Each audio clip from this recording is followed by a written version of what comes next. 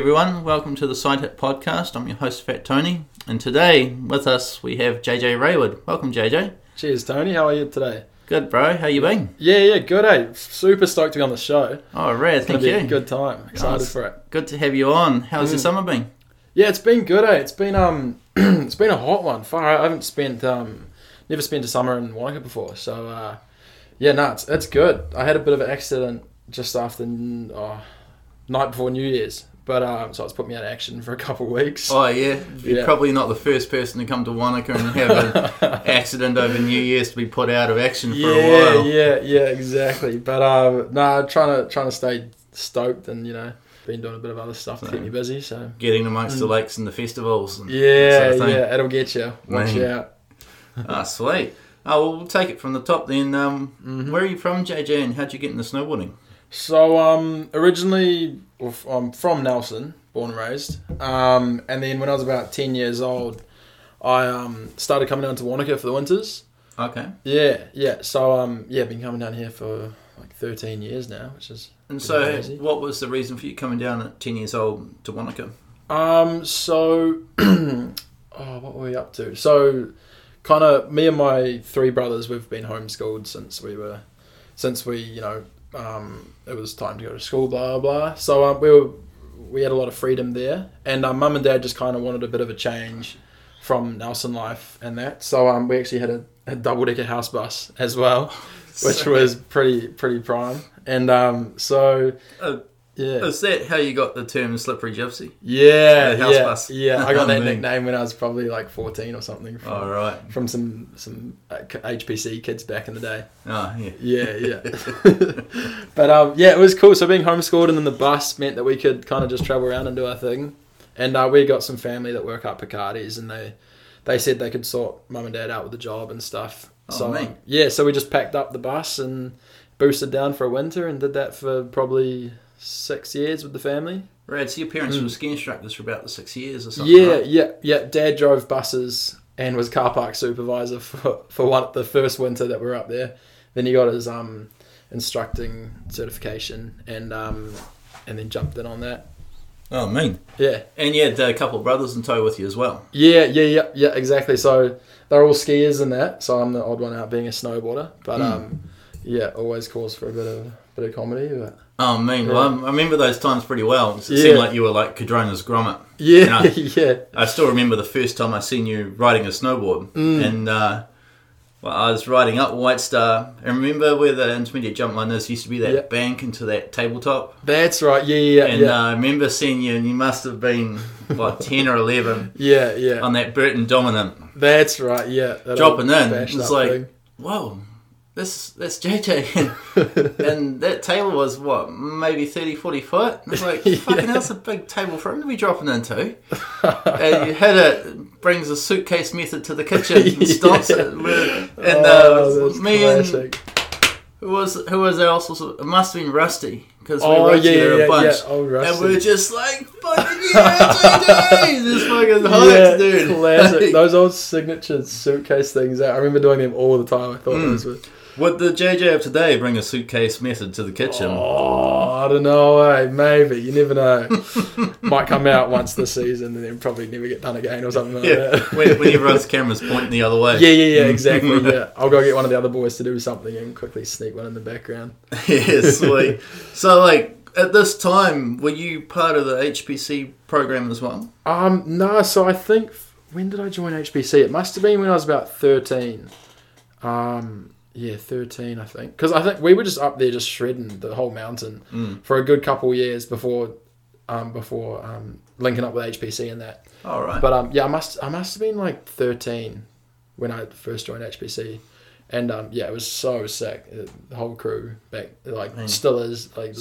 So who were some of the crew that were in your HPC program? Yeah. So I had Josh McAlpin, Tim Herbert, Jay Walsh.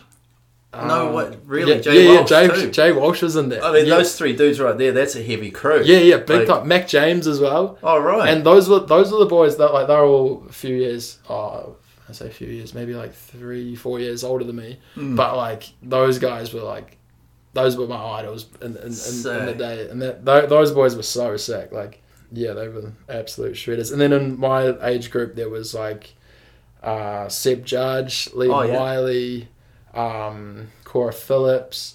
Yeah, we had a solid group of riders as well. It was real fun. And who were your coaches back then?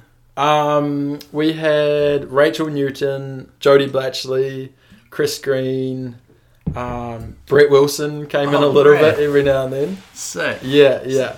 Oh, so was Rachel kind of your main coach? For a period. Yeah, she was the main coach. Her and Jodie really looked after the whole crew. And it was so sick. I remember this rad moment when I was, so it's 2011, so it was the last year of the Snowboard Masters, and it was the first year I was able to enter. Oh, yeah. And it was the border cross, which I was never going to place well at. But I remember there was this rad moment where Rachel Newton was about to drop in. Yeah. And we looked on the first corner, and there's like you and Tim Herbert and like the whole HPC crew firing her up and chanting shit. And stuff. And it was like the fucking raddest. Like, no way, like that's so fucking cool. And and I remember also with you guys, Rachel was pretty adamant, like edge control is important on the snowboard. Yeah, she was really good with that. And she was one of her ideas of teaching that was to take you to the LibTech bank slalom over in Coronet. Right. Yeah. And I remember her saying it was so cool. She's like, "Yep, like there's snowballs flying. They're just gonna have to learn how to use their edges to get around it, that sort of thing." That was the thing she was all about. And I remember all those Grommies were so off it because all the Grommies went first down the bank slalom. They sent them all first, and we got pelted by snowballs. Like, there were all these old boys just like out there, I swear, to like kill us. And then so we went first, and then we were like, after our runs, we were like, we're gonna get these old dudes, like we're gonna destroy them. And then we went back up to the top, and there was a marshal there, and he was like, blah blah, no more snowballs. And I swear the old boys must have rigged it, Like, geez. So we weren't allowed to throw snowballs, and we were like, oh, this is lame. Oh, that was the funny. So that year was the first year I went to that bank slalom, and I remember the marshal throwing the biggest paddy when I was at the start gate, because there was all this carnage, and he was like, so much we're trying to have a race. It's like, dude, the guy that's organised it's dressed as a giant banana. There's someone else dressed as a rabbit over there. Yeah, exactly. It was probably some bloody ski racer. I think they had their clashes with that department. Yeah. I remember there's one of the best pictures ever from that was, remember that guy Duncan Campbell? He was, And he was fast as fuck. Oh, yeah, he was a full board cross. Like the racer. Dude that was probably the threat to everyone. Yeah, big time. And there's this fucking amazing picture somewhere, and he's come around the snowball berm. And Robbie Hollis is dressed as a giant rabbit in mid-air, rugby tackle, and inches away, or maybe half a foot away from actually connecting with them. But he misses. Oh, that is so But it's one of the greatest pictures ever. And jeez, I need to find that. Amy Bella, if you're listening to this, could you please dig up some of those pictures from the bank slaloms over the years, because that one was crack up. The people need to see them. Oh, those are the days. So was Rach, you coached for quite a while then? A couple of years? Yeah, it was a good probably 3-4 years. And I haven't seen her in ages. I think she's living in Canada now. Red Mountain. Oh yeah. Rossland. Yeah, I follow her on the gram and stuff, so it's pretty cool to see what she's up to. But yeah, would love to.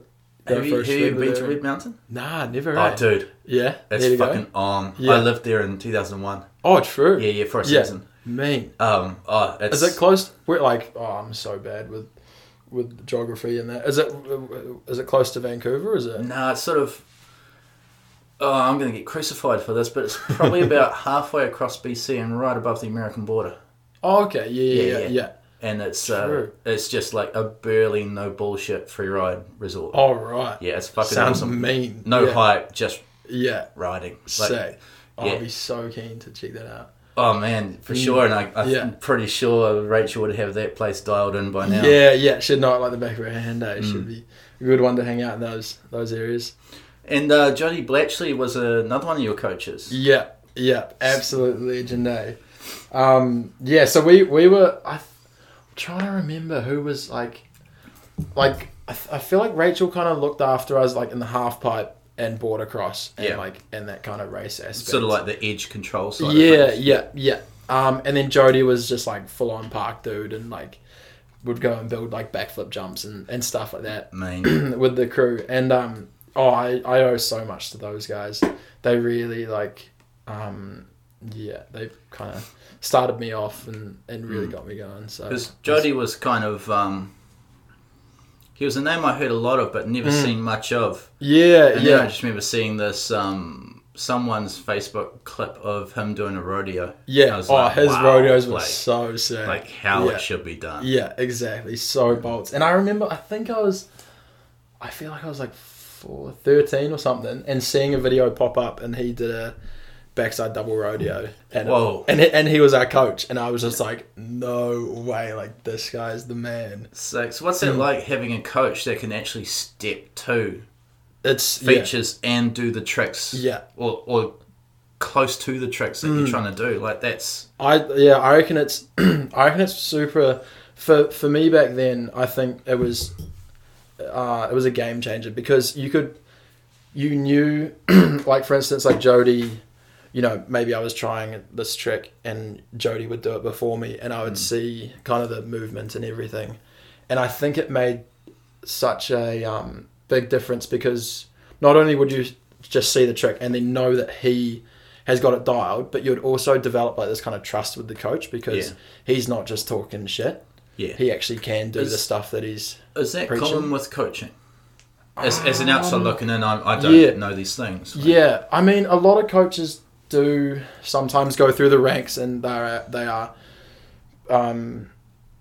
like have been through the comps and stuff, and then they come back to coaching to give back and something like that. But you don't see it all the time. Some coaches have been through the whole instructing stuff and get all ticked off and then go to coaching. Sort of more theory based next tier coaching. Kind of thing. Yeah. So you were coaching with HBC last year, is that right? Yeah, the previous 2 winters. And did that have much of an impact on the way that you were doing your coaching with HPC? Like being a rider myself? Yeah, Jody and Rachel's influences that sort of I think rubbed off. I think they made a big impact on me because I've been coached a lot over the past 10 years by all different sorts of people, and you kind of pick what one works for you. Yeah. But then also like certain things work for certain people. Yeah. So you try and pick, like you've got your group of kids at the start of the winter, and you talk to them about what they want to do and blah blah, and then you try and get a understanding of where they want to take their snowboarding and see what works for them.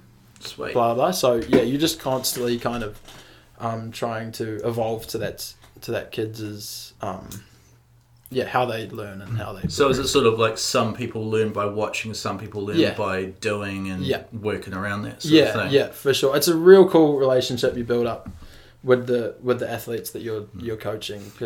So is there expectations then that as if they're struggling with a trick or a feature that suddenly I have to step to the big air jump?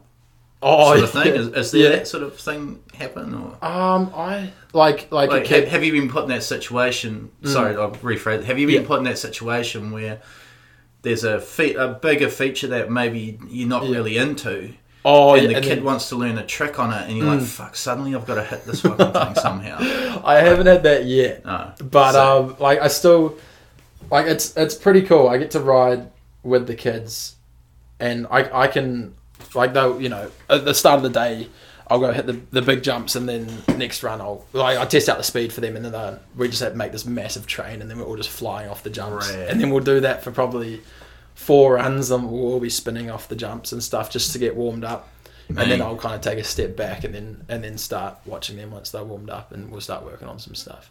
Oh, right. But this season I was like, geez, these kids are getting bloody good. Like they're gonna put me in my place pretty soon. So your kids that you were coaching this year, like what sort of age group were we looking at? I think the youngest was about 12, the oldest was 15.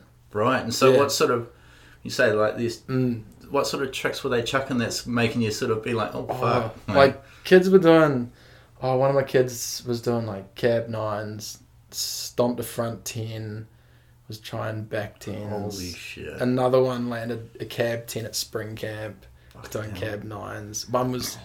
One tried like front double 10, back double 10. Like, it's just... That's getting crazy. Pretty bonkers, eh? Yeah. And that's steezy wee dudes as well. Like, so that's cool that they got the style. Yeah, which I'm so stoked on. And they froth on riding everything.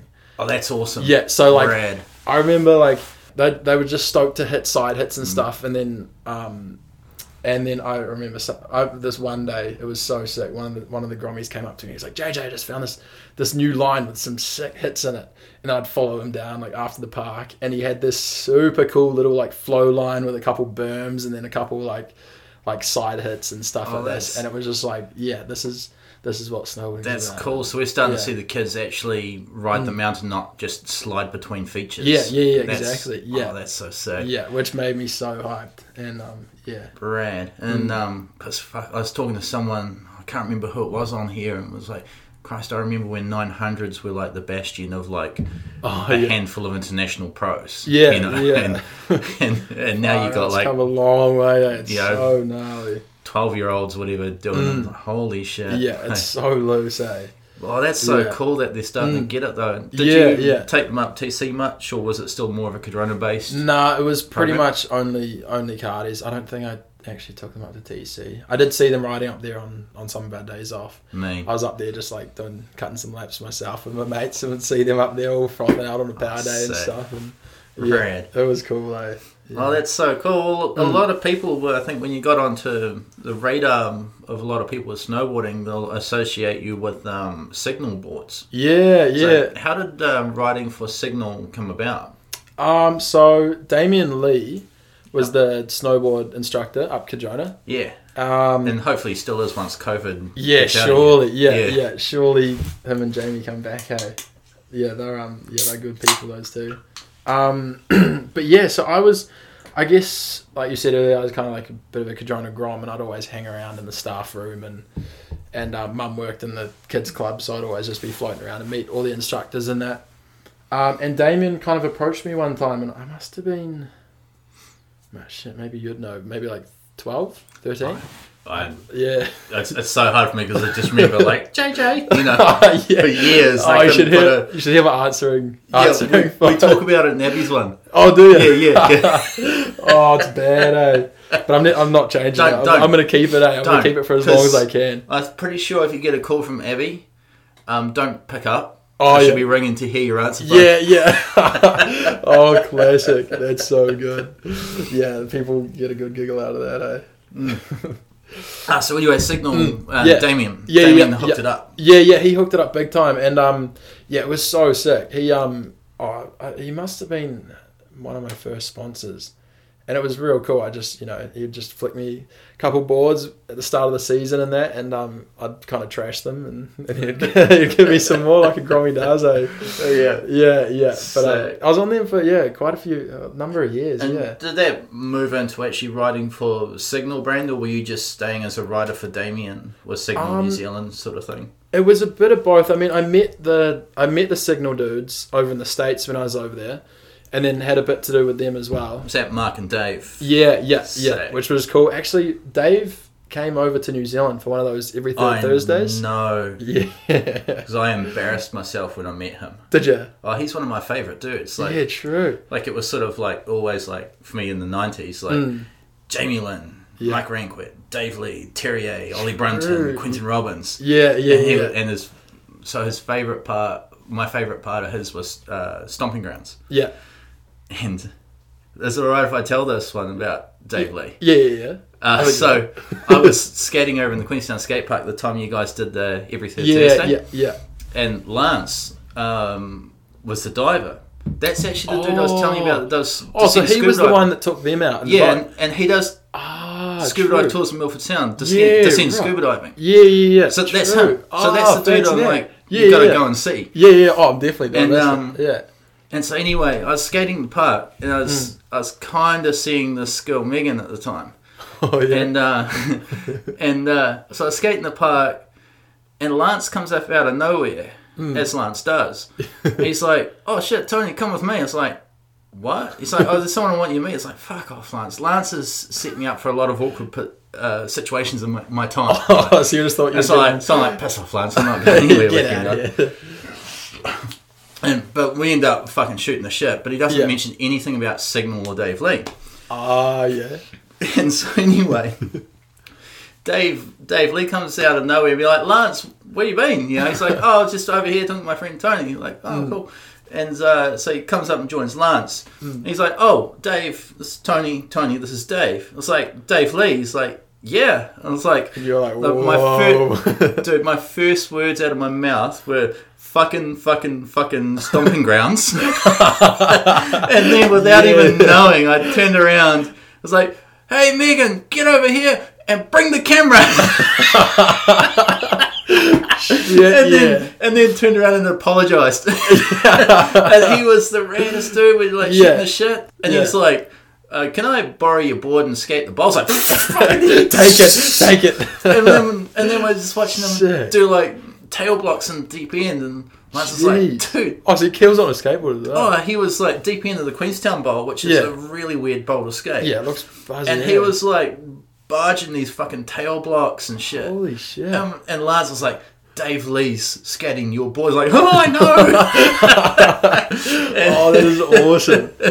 And he was just the raddest dude. Yeah. And even though we started talking about snowboards, and even though I wasn't riding Signal, I was riding like LibTech Jamie Lins. He was still like, oh, rad dude. Like frothing out on that as well. Yeah, he was just such the raddest dude. Oh, yeah. Which kind of segues into what I wanted to talk about was the Every Third Thursday. Yeah. Lance took Milford Sound. They pressed a board underwater. Like, how much a part of the Every Third Thursday were you and were the New Zealand team guys with that one? So with that one, it was pretty much. I think they were making that board for a couple of days. Like it was a bit of a process to make that one. So pretty much, it was me, Damien, and Hamish Martin. Oh, right, Billsy. Billsy. Yeah. Drove from Wanaka to Remarkables and met Dave Lee and the rest of the crew up at Remarkables to film on the day with the board that they presented to us. Nice. So so we pretty much just rocked up, and there was this real cool looking board that they told us it was pressed underwater, and they were like, yeah, let's give this thing a go. Shit, so how'd it go? To be honest, it was Billsy and there was TJ. Oh yeah. Yeah, so they wrote it before me. And then fucking Billsy would be tough on gear, right? Yeah. And Billsy, I think Billsy maybe went second.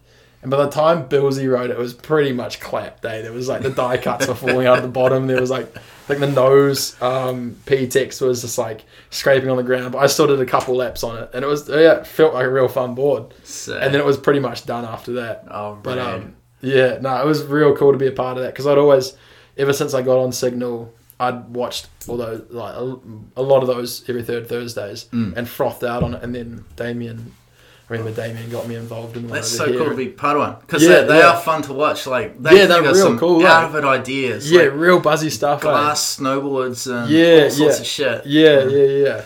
Did you ride with Billsy much? Because he was kind of like a style god on the snowboard. He was big time. Yeah. He was. Yeah, he's so sick. I haven't seen him riding much recently. But, did he? Because as someone that I would consider as a classically trained snowboarder, like I would consider you as that. Yeah. And style based, did Billsy have an influence on you with your riding style? Yeah, I reckon. Yeah, because I kind of, me and Billsy were on the Signal team together, so we would ride and do some videos for that, and then also the Capital, and before that actually sponsored us, that Brett Wilson started up Cardi's. So I was kind of the grom for that as well, and always riding up to Billsy, always looking up to him, and I was probably too young and innocent back then, but he would have been talking some shit as well. So, he's kind of like the snowboard comedian. Big time. Yeah. And then he did beers with Billsy actually. Oh, and they were fucking great. Yeah. So I actually got on one of them back in the day as well. Oh, shit. You reckon they'll be on YouTube? We might have to search these beers with Billsy's out. I think they're definitely on Facebook. It was on Capital somewhere. Oh, right. They'll be they'll be around somewhere. It was I think there was a team rider we haven't talked about yet for Signal at that time. Zoe Sinnott. Yeah, that's right. She was. Yeah. Oh, and look at what's happened now. She is unreal. She is absolutely dominating. Yeah, it's so sick, and she's going to Alaska. No, soon. She is right with that natural selection. Yeah. Because I kind of just was kind of flipped out after that run and wasn't paying attention. Good run, yeah.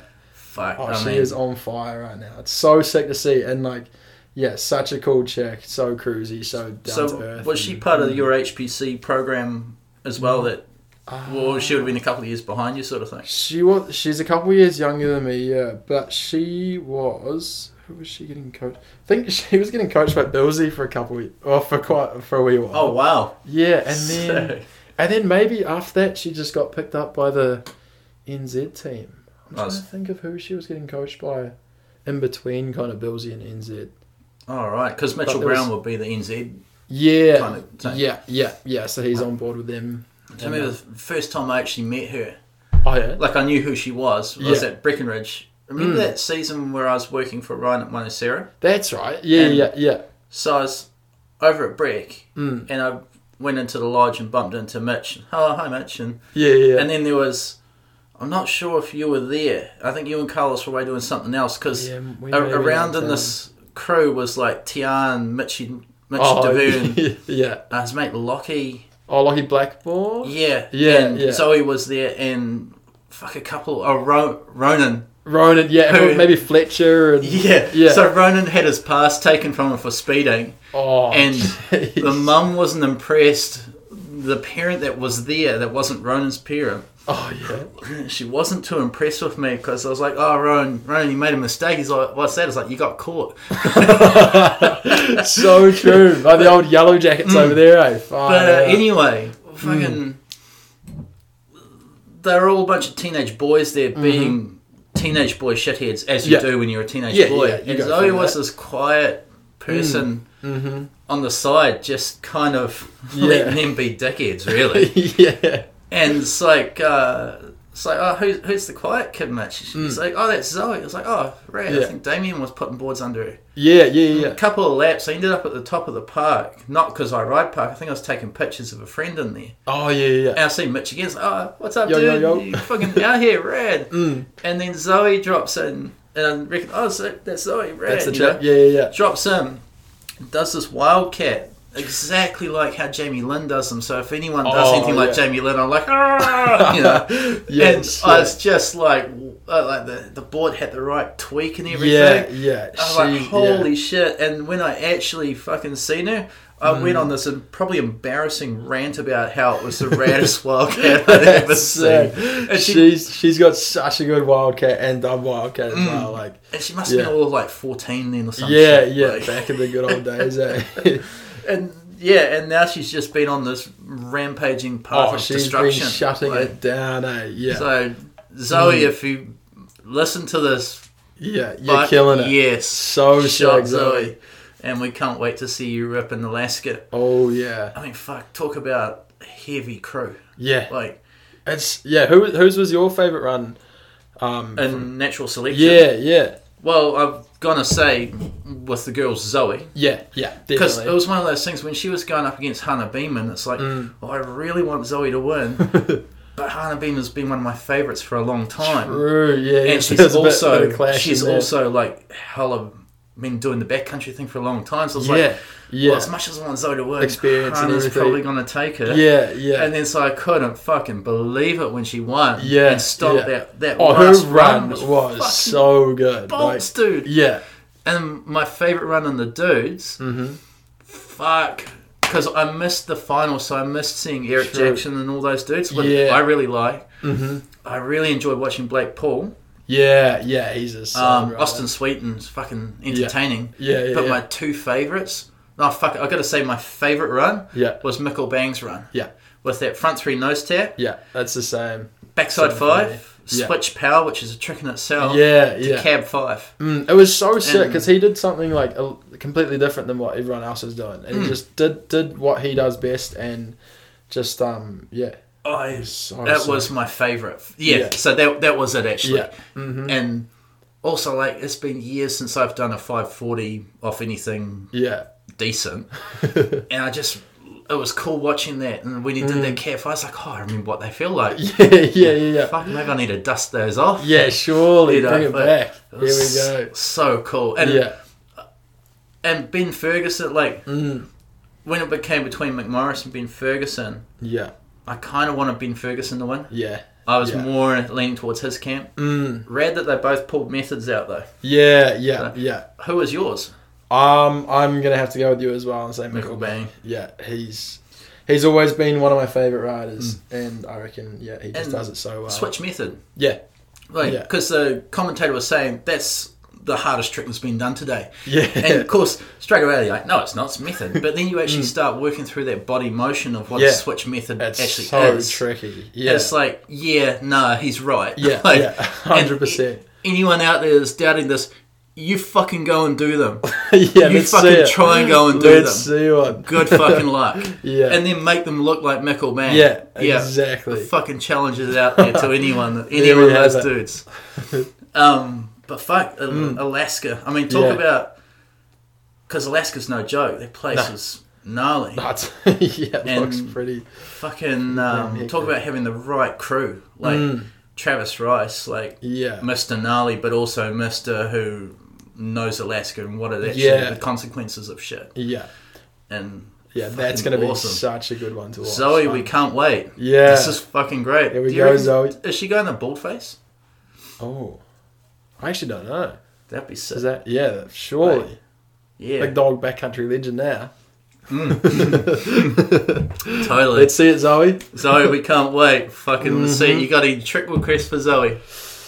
Oh, should we do the switch method? Switch method. Yeah, surely.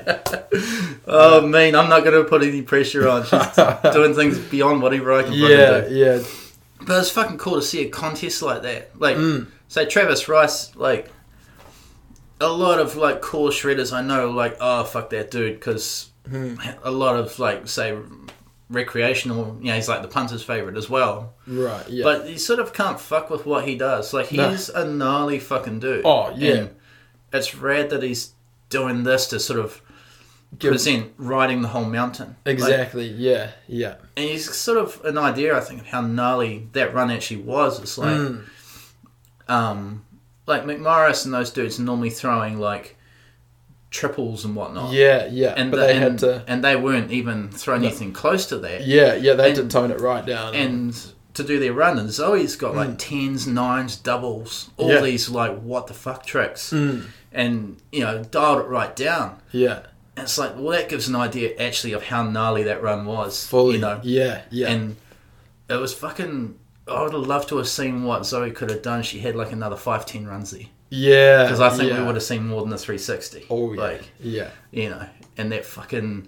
Was it the tail grab straight into a wildcat? Yeah, that's right. Yeah, so good. Yes. Yeah. Well, man, it was so worth getting up for 5:30. Yeah. I watched them repeat, to be honest. We'll get back to... we were sort of talking about sponsorship and stuff. We were talking about Signal. Yeah. There's another brand that most people probably associate you with. I think it's been a long-term relationship. Would be Volcom. Yeah. And so, how did the Volcom thing come about? Wow. So I think that was back when I was about 14, I believe, and it came because, well, my favorite rider back then and still is today as well. The legend Will Jackways. Yeah. I'd kind of been that's just frothing out Grommy for ages of him, and I'd see him in all the magazines, and I had some old films that he was in as well. And bumped into him up the hill and stuff, and probably like your Dave Lee experience as well, just like fully just frothing out, and ended up actually riding with him a little bit because he's the nicest guy, and I was probably this annoying grommet, and he would just kind of take me out for a couple laps and whatnot. And so he, sorry, long story short, he got... we can go to long story if you want. It's, dude. So he actually ended up getting me on Volcom. Right. And I can't remember exactly. I can't remember if he gave me the heads up or if he was just like, "Oh, JJ, can I have your email?" And I think I was using my parents' email back then. I didn't even have my own email. Yeah. And then this email arrived from Volcom saying, "Yeah, we'd like you to have you on the team and stuff." Fuck. So what's that like as a 14-year-old? I was over the moon. I was so stoked because, having Will J as that all-time hero and knowing he writes for Volcom and frothing out on Volcom, and it was like a dream come true. Fuck, so that's crazy. Pretty rad to get your favourite writer's endorsement. Yeah. Like, that's... Wow. Yeah, it was so sick. Rad. Yeah, still very honoured and thankful for Will J. He's done heaps. Yeah. And so that led to... I probably got my wires crossed here. I thought you guys did a trip and then you did some rail comps that were like, fuck yeah, he's on sort of thing. With Will J? And Volcom. And Volcom. No, so that was... Oh, no, yeah, that's right. That was the same season kind of thing. So I think I got sponsored by Volcom, say, start of the New Zealand season. And then... what happened? Then at the end of the season in October, I think Cardrona had even shut by then. I was on Volcom for like the half the season or whatever, and then went up to Tura with Will J. Just me and Will J flew out of Wanaka. Yeah. Up to where did we go? We went to Aokuni, and then had the Volcom PBRJ up there. Because I think I won. What did I do? Did I win it at Snow Park or no? No, maybe I didn't even. Maybe they didn't. No, they didn't even have it down here. No, because it was at Tura. Yeah, so I went up there to meet all the Volcom dudes up there, and then did the rail jam and stuff. Hung out with all the older boys. And so who were the Volcom dudes back then? Luke Gain was the NZ one. Oh, the team manager or the rep or something? Yeah. And he was the New Zealand. I think he still is. He still is. Yeah. Rep now. He's still with it. Yeah. And he's still doing it. Yeah. Biggest frother. Yeah.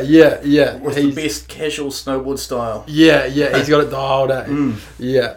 And who else was it? There was Clapman. Okay. Mel. Yeah, there was your husband and wife that were doing it as well. Sweet. And was it just you and Will J riding for Volcom at this time? I believe it was. I'm feeling really bad if I miss someone out.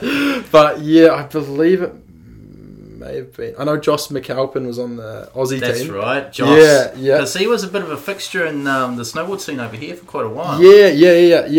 He was on fire over here because he would come out for HPC day, for the seasons to do HPC and stuff. Because was he the same age as you? He must be a couple of years older than me. Right. And do you still keep in touch with Joss?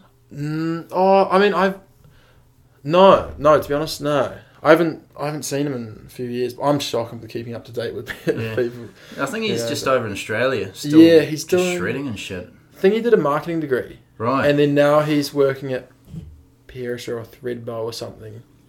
I know that's what he was doing last. Oh, sweet. He was a GC. I really liked him. Yeah, he's such a good classic crack up. Classic Ocker Australian accent. Yeah, and the humour as well. He was always very entertaining. And he was just the raddest. I remember there was days where like you and him and a couple of the other dudes would just be bored and just come by the workshop and say hi and talk about snowboarding. Drums are rad, man. Yeah. But I think there was a cool era of Volcom in New Zealand where it was like you, Christy Pryor and Will Jackways. And it's like, wow, talk about all bases covered right there. Like, like Will J, the free ride legend. Yeah. Christy Pryor, who at the time was the best in the world at what she was doing, was like freestyle, slopestyle snowboarding.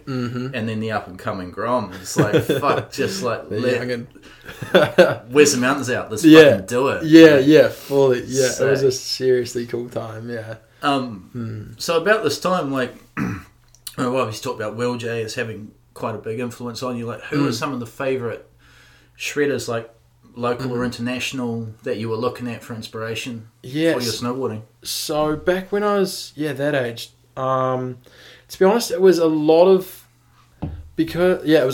just local dudes that I would see in person and just get frothed out on them riding around my home mountain, Cardrona kind of thing. And was that through were you reading magazines as not Manual or New Zealand Snowboarding? Fuck yeah, that's those dudes. Yeah, sort of thing. Exactly. Because we didn't have heaps of data on the computer and stuff, so we weren't browsing the internet looking for snowboarding videos, or we couldn't download anything. Pretty much a lot of my snowboarding growing up, it was through the magazines and stuff that I would collect, and the New Zealand snowboarders, so Nick Brown, Nick Hine, Mitch Brown, Will J, all those boys that were around then. I was just looking up to them so much. Nick Brown, that's fucking heavy name right there. Yeah. And because I think he's coaching HPC now too. Yeah. He's got those dudes. Yeah, and they are killing it. Those kids, they're doing extremely well. So that's kind of rad. You're sort of more influenced by the local scene than the international. Were you riding snowpark much at that time? I remember seeing you a couple of random night ride sessions over there. Yeah. We would go over quite a bit actually when it was up and running. Yeah. We loved it because we were at Cardrona a lot of the times. It was kind of nice to mix it up and just go across the valley. And I remember, we pretty much we'd do one night riding a week kind of thing, because we'd be up at Cardrona. I remember this quite well actually, because Mum and Dad were working up there. We would go up for the day riding at Cardrona, and then Mum and Dad, I don't know how they did it, but they would drive from Cardrona down the Cardrona Valley, down Cardrona and then up to Snowpark to take us up there for the evening, while they sat in the cafe having probably wedges and a tea or something. And then all those kids were out riding. Right, we used to do that too with work. Finish up at Cardrona, clock out, get in our riding shit, drive over up to Snowpark for the night session. It was so good, eh? It's fucking It was so much fun, and I remember them a couple of times we went out when it was ladies' night. It was fucking hectic. True. Yeah, because we didn't know it was ladies' night. Yeah. And it's rad, there's all these girls ripping. But then it brought every local swinging dick dude out, being just riding in front of shoulders. Check out my cock, and all that sort of shit. It's dude. Oh, shit. So we had this thing where we're just let's go night ride at Snowpark and ladies' night, but not ride any park features. Yeah, true. So you just boosted around. Because you'd have those areas that were floodlit. Yeah. And so you were going out into the shadows and stuff. We would ride all the shit in the shadows in between where the floodlights were and shit. Which was hilarious. That would be some carnage, eh? We would look like total goobers. That is awesome. But, fuck, it was just, it was getting pretty hectic. Yeah, far out. Yeah. We mentioned before Tim Herbert. I kind of want to talk about him a bit more, because he's one of my favourite styles. He's just so raw but calculated. You see his Instagram and he's just this total raw dog gapping gibber dude. Yeah, he's gnarly. And then he goes and wins the fucking bank slalom over at Coronet dressed as a nun. Yeah, he's a Rachel Newton prodigy kind of thing. What's the gnarliest thing you've seen Tim Herbert do? I remember there was these two rails set up at Cardrona. It was a flat bar to a down bar. Yeah. And it was, where was it? It was just above the first jump, but on the rail line. And it was probably a two. So sorry, they were two separate features. Yeah. But 2 meters apart. And then so Tim Herbert he gapped from the takeoff of the flat one over and did a front lip on the down bar. Fucking hell. And it was it was hectic. If you got it wrong, that's leg breaking kind of stuff. Yeah. And I remember, I think I was on the chairlift, perfect view of Tim Herbert. And after that, this was probably 3 years ago or something. And I was damn, that is gnarly. Yeah. It was seriously cool. And Tim could ride everything and anything, eh? He's a really naturally gifted snowboarder, extremely, right? yeah. Rachel brought him up correctly. Yeah, big time. Yeah. So one of my friends in Japan, Tom Phillips, runs a backcountry store over there. Rhythm. Oh, is that the Aussie as well? Is that Rhythm? It's an Aussie company. Tom's an English dude. Oh, right, But Tim Herbert worked with him or for him. Oh, yeah. And Tom was telling me when I was over there, he's so I loaned Tim my split board so you could go out for a mish. Oh, yeah. And he's like, careful and blah, blah, blah. Comes back, he's like, oh, how'd you go on the split board? He's like, yeah, good, I got a 9 on it. It's like, Got a 9? Yeah. It's like, Gee. and he's just like, wow.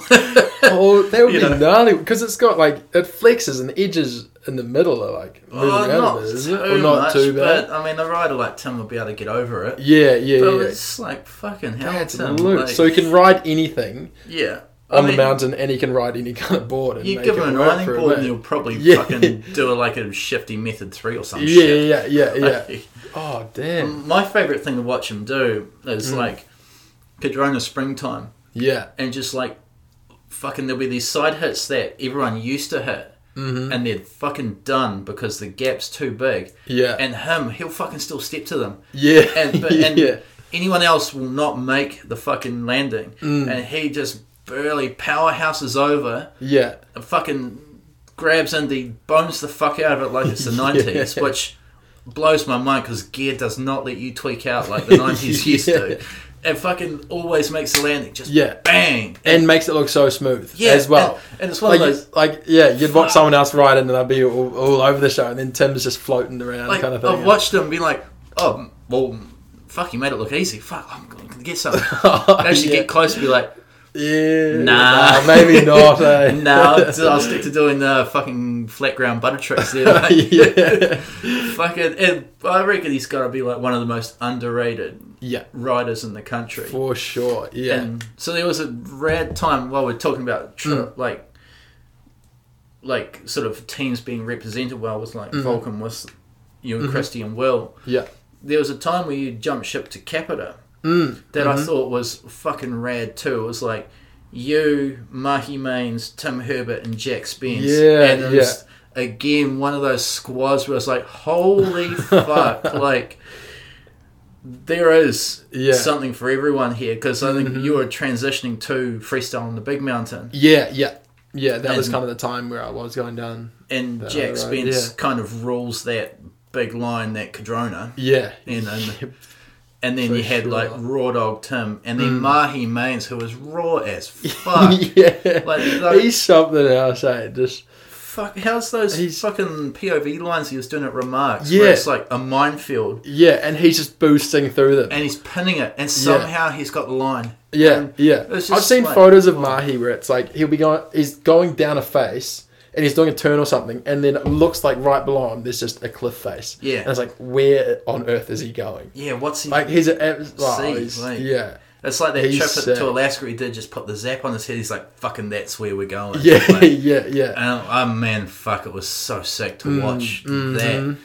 And fucking Jack Spence. Like... Absolute weapon. Best switchback ones. Yeah. Absolute, hands down. For sure. Fucking the way he brings that shit in late, like fucking Terrier so speeds. Sick. And those front 3 shifties combos. Oh, he's got them down, eh? So you know how Cardrona Parks does a edit every year in that park battle thing New Zealand snowboarding does. Yeah. And they never seem to win. Mm-hmm. It's like I requested tricks the last time they did it. It's like, Jack, I want to see a front 3 shifty and the switchback one late. Didn't do either, and they didn't win. It's like, that's why you didn't win, Jack. That's it. Well, there you have it, Park boys. There you have it. And Matt Slocum, there was no backside 3, no grab, fucking rock solid like you do. Have you ever seen those? Yeah. Like, have you seen them do them off Triple Treat at TC? Nah. Fuck, dude. It is. Are there videos of this? Can we... Oh, I just seen it with my own eyes this one time. Ah, true. And this was back when he was working in rentals. And we bumped into him. Yeah. And it was like, we were all like fucking around with like small backside ones and small cab spins off this part of the... Because Slocum used to instruct up there, so he knows the area well. Oh, right. And he's like, oh, yeah, Rad, you guys are sessioning this? Like, yeah, dude. And it's like, he's like, mind if I drop it? Yeah, dude. You know? Because we knew he's a good rider, you know. And he just rolls in on this toe edge, pops, no grab, doesn't need to grab. Super gangster. Stocky, rock solid, backside 3, no falter whatsoever. Fucking bang on the ground, stomps that shit out, rides away. Well, it was like full MFM steez. Oh, yeah. And it was like, fuck, like... if you guys want to win that park battle, we need to we see need those to see three some of tracks. that stuff. Those three sure. tracks, man. Yeah. Fuck. And yes. Jack's cab 99 as well. Oh shit! Yeah. Yeah. He's fucking. He brought it back this year. Oh, was it this year or last year? Like, He's done doubles the last couple of seasons. Jack's actually a bit of a technician more Yeah. than he gets credit for, right? Yeah, yeah. Cab He's a double wizard. nine's no joke. Yeah. And double Wildcat as well. And yeah, the dude rips. Yeah. All those Park boys rip, eh? They're so sick. Heavy squad. Oh, yeah. And they're so good. Like, I mean, there was... Because COVID kind of killed a couple of them coming back, but like, that James dude was like a smooth operator. Yeah, James Byrne. Aussie boy. Yeah. And Slocum's like the greasiest of them all, just fucking... Oh, yeah. Like the best Laces dude it, to eh? watch, eh? Yeah, like, yeah. Jeb King. Like, rides the softest fucking boards. Yeah, is it the pickle? He's moved on to the Rider's Choice now. Oh, okay, stiffer, but... Yeah. Still pretty... fuck, who else is in that crew? I mean, they're going to kill me for not knowing their names. Because you had that Ross dude and he was raw as fuck. Yeah, I don't know what... I think COVID stopped him coming back. Yeah, he was in Norway, wasn't he? Yeah. But fuck, I mean, it's kind of Jack and Matt. Oscar. Oscar Schaefer. Yeah, Oscar. Fuck. Ethan Ethan and yeah. Yeah, like every time Red Gerard will drop into a half pipe, he'll think of Oscar Schaefer's nearly taking him out. I haven't heard about this. Oh, I want to ask. We'll have to get Oscar on and ask him about it. Yeah, but there's a definitely. video somewhere. I think it's on Oscar's Instagram, and he's like, I don't know. I think he was already in the pipe and Red dropped in on him. I don't know for sure. Yeah. But Oscar's mid crippler lands his crippler and boom, takes out Red Gerard after Red Gerard's this is gold medalist Red Gerard. Oh, you're joking. And Oscar's not a small dude. Like, no, he's a tank. You're gonna get fucked if you fucking get taken out by him. Holy, and this was at Cardi's. Yeah, in the mini pipe, right. Because like fucking Oscar's a powerhouse. Yeah. Really powerful, and those like his frontside spins. Yeah, so solid. Like, we should probably move on. We could probably talk about those for fucking days. Anyway, lads, this year if the park battle happens, we want to see Jack. We want to see a switchback one late, a fucking cab double nine. Yeah, a front three shifty, Slocum, a backside three with no grab, MFM stees. Thank you very much. Oh, Adam. We'll send you through a list. Yeah. JJ's cooking, the winning list. JJ's cooking some more shit up now as we speak. Here we go. Well, we've got to throw a method in there somewhere because I'm an old fuck, right? Too right. So there's a name that's pretty synonymous with you now. Snowboarding is like Carlos Garcia Knight's kind of, we would consider like your peer sort of. How did you meet Carlos? How did that sort of all come about? I think it was... There's two memories where I can't remember where they fit in with each other, but one of them was at a junior nationals competition in up at Cardi's. Oh yeah, and they didn't run it on the big line because it was crappy weather or something. So we were in the mini park when it was on McDougall's, like just above the mini pipe. Oh yeah, and it was a crappy ass day. And I remember just hanging out there, and Carlos was up. Oh, he was down from Christchurch, and he was all.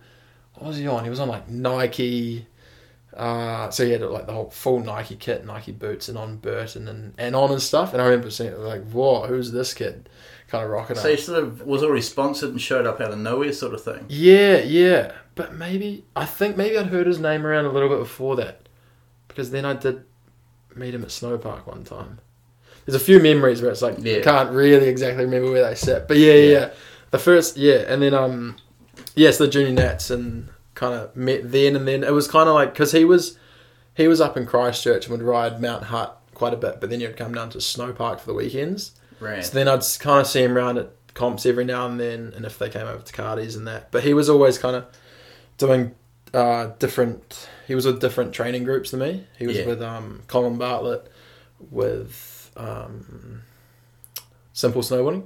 Oh yeah. So. And then I actually did a trip over to Colorado with Colin Bartlett and Simple Snowboarding, and that's when I kind of like Carlos was there as well, and we were all like in the same house and stuff. And that's kind of when like got to know Carlos really well and kind of kicked it off there. And then me and Carlos been doing a lot of a lot of real cool stuff since It's then. like road dogs ever since. Yeah. Sweet. Yeah. So were you guys kind of on like the junior team together and that sort of stuff? Yeah. So we were kind of picked up by Snow Sports NZ. Kind of, I think it was at the same time, pretty sure. And then so we went to Colorado to train and went to a couple junior worlds together and then kind of kicked it off doing that kind of stuff. And it was sick. Love Carlos, and his snowboarding is unreal. So it was so cool just to snowboard with him and hang out as well as friends and a super technician sort of dude with his snowboarding, right? Yeah, he's seriously talented and rips at skating, surfing, and drumming too. Drumming, yeah. He can hold it down. Brad, because I've seen on Instagram, I think he's shaping his own surfboard or something. It's like, that's fucking awesome. Yeah, I think he just glass it the other day or something. Something coloured like it that. or something. Yeah, and he has blue. Great taste in music. Yeah, anyone that's like a fan of like Sabbath and Jesus and Mary Chain. You're cool, bro. That's fucking awesome. Yeah, roadies with him is mean because good music's going on. Gnarliest thing you've seen Carlos do? Oof. I mean, there's a few to pick from, I'm sure. Yeah. I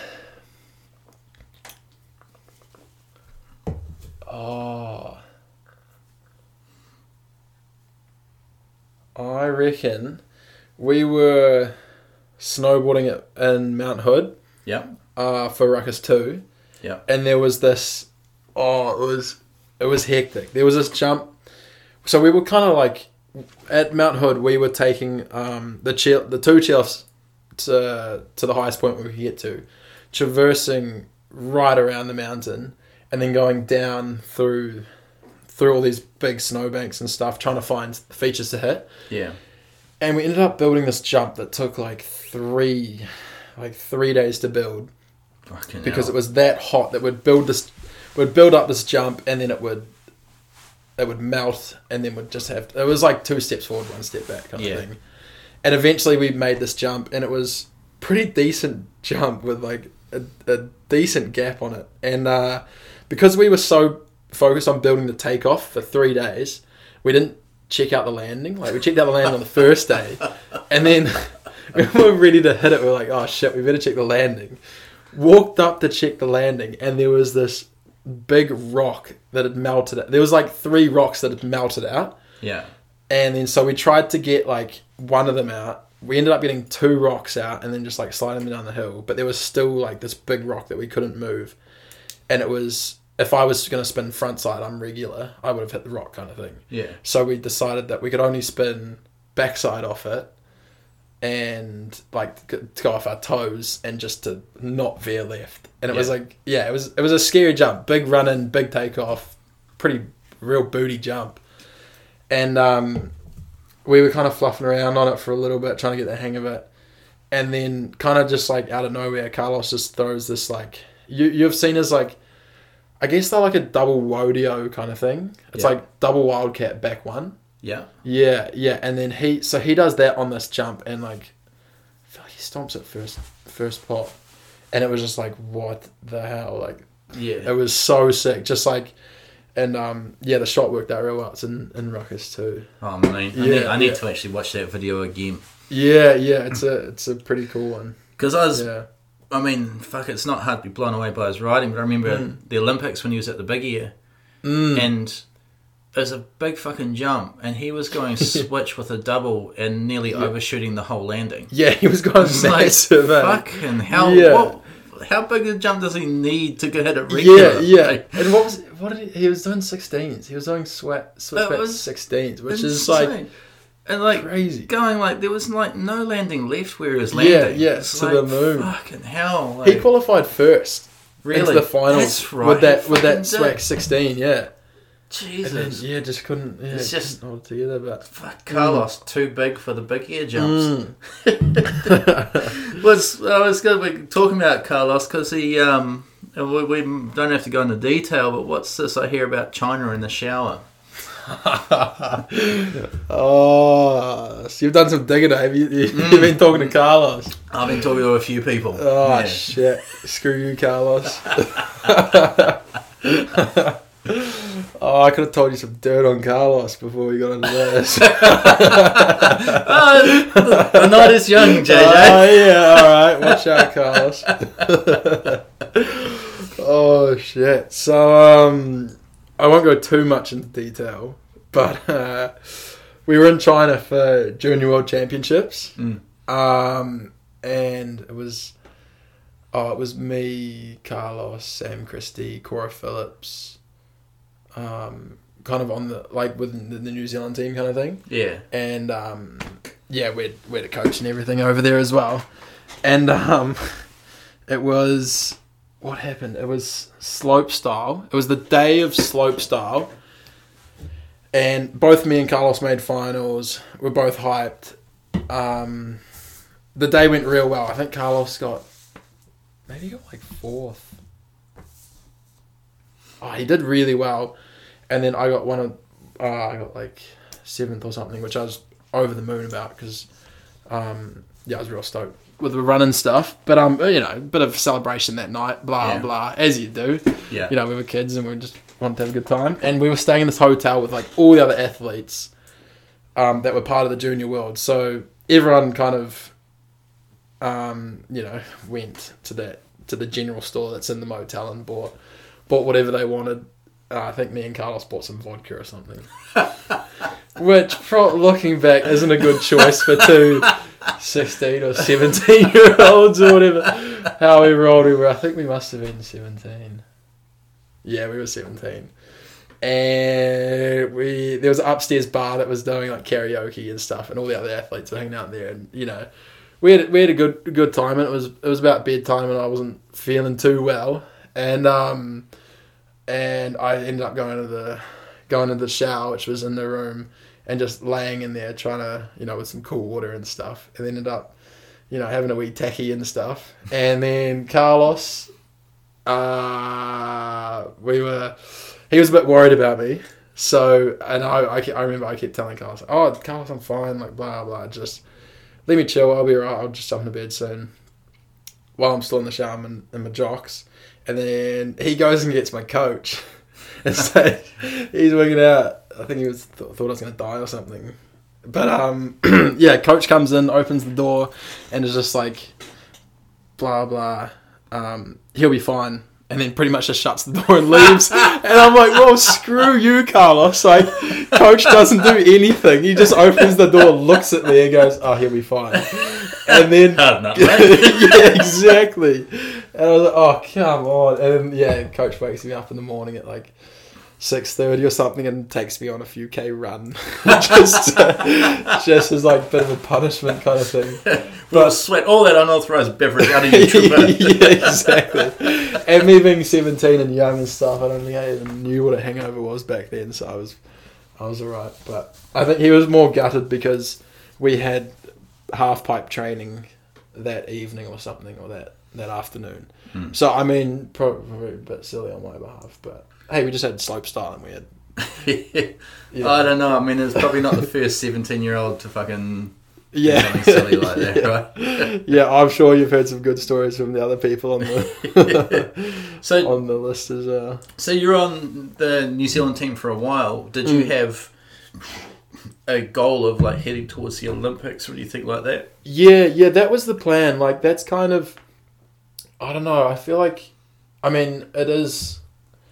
The Olympics is a hugely talked about thing, and it's kind of. I don't know. When I was growing up, it was like X Games, Olympics. Those were like the two biggest things in snowboarding. And from my understanding back then, that was like the only way to do it. Yeah. Kind of thing. I didn't really hear of any other ways to do it. So that was kind of always what my goals were, was Olympics and X Games, because that was almost what I felt was... So was that all you were seeing in media sort of thing? Yeah, and just from other people as well, it was like, oh, you're training, what are you training for, and where do you want to take it? And like everyone else, a lot of people were, setting their eyes on Olympics and X Games and stuff. And so that was kind of what I had my eyes fixed on for a number of years. And then, yeah, I kind of realised, sorry. Yeah, kind of realised it wasn't for me once I got a taste of the other side as well, of the whole filming and photography. Right. So you sort of, how did the filming and photography side of things come about? It was through, well, I mean, I probably should backtrack a little bit. I got dropped from the New Zealand team after a couple of years being on the team. Oh, right. Was nothing to do with the China? No. Oh, it could be. I've never actually thought about that. Who knows, eh? Right. Yeah. So what happened there? Because, I mean, that was weird for me. Because I remember seeing you NZ squad, and suddenly it's like, oh, you're not? Yeah. Like, He's what's going on, sort of thing. So that lasted for about 2 years. And then... Yeah, I actually had an injury then. I had a hip surgery that put me off snow for a while and felt like I was trying to play catch up. I don't think I was probably working that hard to play catch up, because that's kind of when I started to realise it wasn't really the road I wanted to head down to compete and stuff. And then, long story short, end of New Zealand winter, I got told that I wasn't going to be a carded snow sports athlete anymore, which meant that I wasn't on the team anymore. Okay. Yeah. And that kind of was a bummer, or you're like, cool, now I'm free to go do other shit, or? To be honest, at the time, I was pretty pissed off. Yeah. Because, like, the reasonings and stuff behind it, I was just like, well, blah, blah. Like, I just... Are you allowed to talk about the reasonings? Yeah, I don't see why not. Like, I mean, they told it to me, to my face, so... Yeah. It was, just because they didn't have enough financial support to get me on the team. Okay. And my spins weren't big enough. As in the amount of spins you were doing, or the size of them, or...?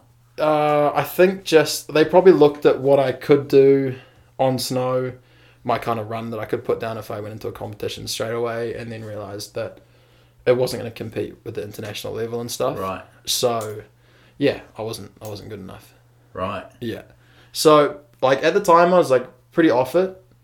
And then I was like, nah, like, this is all good. Now I can do whatever I want to do. Sweet. I'm not governed by, like, going with a coach overseas and competing. Gymnastic, snowboarding. Yeah. I was, and then within a couple of weeks, I was like, this is pretty cool. It gives me a lot of time to figure out what I want to do, and I can now go and go to Europe and go filming and do all that. So did that sort of segue into, say, the Rusty Toothbrush thing? Yeah.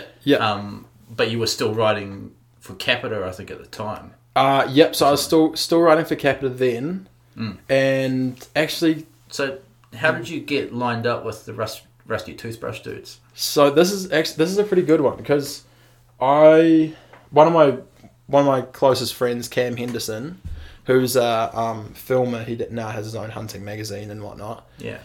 But he was down in Wanaka for a winter doing... he was filming some Kickers and Cream stuff that Carlos was... that's right. Yeah. So that was another video project that Carlos had on the go. But, and then after being dropped by Snow Sports, Cam wanted to do like a little project with me, and it was kind of an interview-styled project, and it was like a 8-minute long video, and it was pretty much just like an introduction to me, what's going on, what have I been up to, what I want to do from now, and then it had like a 3-minute clip of me snowboarding at the end, and that was just going to be used to send to sponsors and all this kind of stuff. Sort of a sponsor me tape thing. Yeah, kind of exactly like that.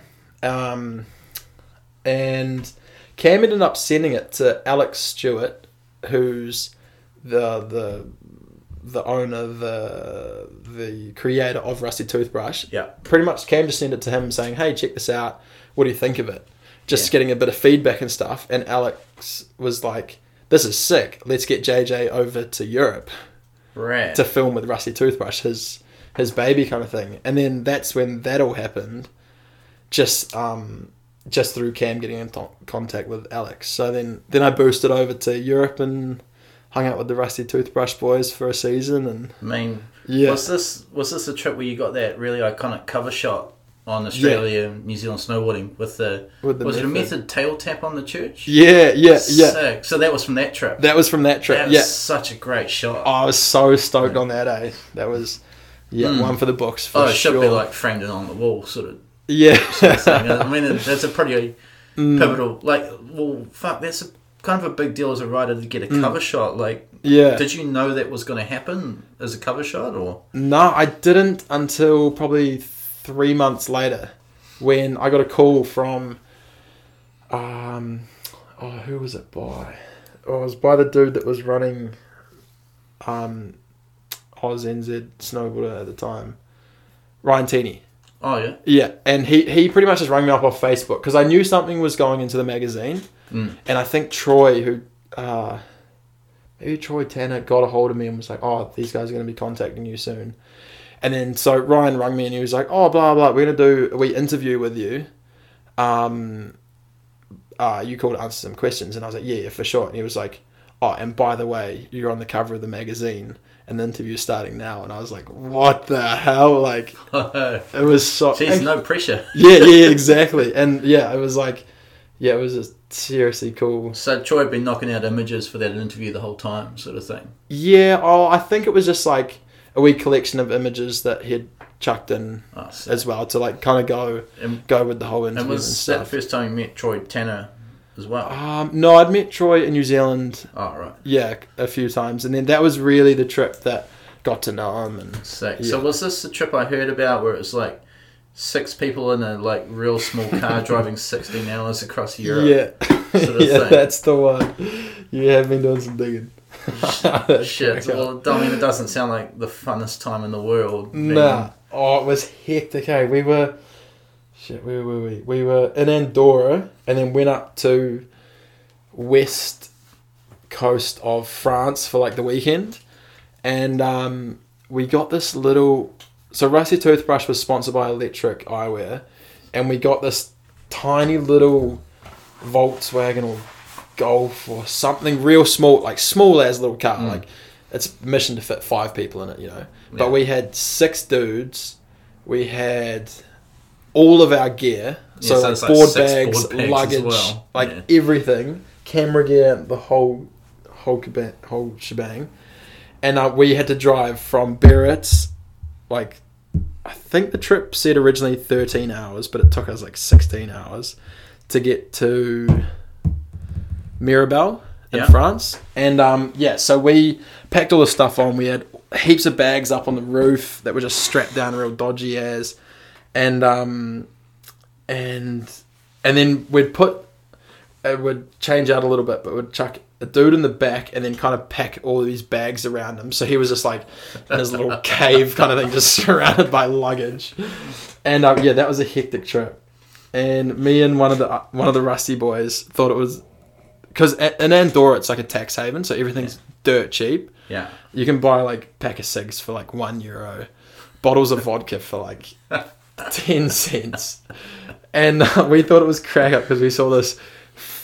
It was like 3 or 4 litre bottle of whiskey or rum or something, and so we bought this massive bottle, and I think we were using it to do some filming stuff for some Rusty Toothbrush, like intros and whatnot. And then so we had that in the car as well, and we were driving along and swigging out of this, and it turned into a bit of an interesting trip. Was this the trip where you ended up on the motorway by yourself and got matching tats? Yeah, exactly. We all got Rusty Toothbrushes. That was a sick trip, and that was the first trip I did outside of snowboard competing and stuff. Yeah, right. So it was just like hanging out with a bunch of mates, going out, building jumps, hitting street rails, everything that I wanted to be doing. Yeah. And I was doing it. I was so stoked, and it was such a cool trip. So you couldn't have probably gone to a more opposite scene than the kind of contest driven, almost jock style snowboarding to like, let's get hammered on the motorways. Yeah, exactly. Yeah, just make. I might have to get Troy on here, and he can sort of probably go more into detail. On that one. He's probably got some. Yeah. We won't get you to throw you under the bus too much. So have you done quite a bit of Rusty Toothbrush, like filming trips with those guys? That sort of thing? Yeah, I have. So I did that trip, and then the next summer, maybe I had a complete summer, I think that one, France, and then hung out with Rusty Toothbrush. Actually, that's another thing, because I got picked up, after Capita, I got picked up by Drake and Northwave. Sick, yeah. Yeah, right. And that's because Alex Stewart, that does Rusty Toothbrush, is now the team manager for Drake and Northwave. Me. So he was just like, let's get everyone on board kind of thing. Sick. And so it's a giant Rusty Toothbrush fish. Yeah, exactly. Which is so sick. So it's like all the homies that I've met up with previously. Sweet. And we all get along real well, and it's like, we're all on the same team together and film with Rusty Toothbrush. So they're predominantly European based? Yeah, they're out of, they've been in Italy. I think they got started in Italy and Mean. And it's good you brought up Drake, so I did want to ask, like, how did the Drake thing come about? It's just through Alex Stewart. Exactly. What's up, my dudes? And pretty much. Because I wasn't planning on going away for one summer, and then Alex was like, call me whenever you can. I've got some exciting news or something. Me. And then gave me the lowdown, and then within 2 weeks I was flying over to France to meet up with them after being like, I'm gonna have another summer kind of thing, and just like do building, and then I was like boosting over to France to meet up with them. And you're designing boards for Drake now. Is that right? Yeah, so me and another teammate, Dushan, who's a Czech rider, real sick rider. You see him around Rusty Toothbrush quite a lot. So we kind of designed a board for Drake to be sold and stuff.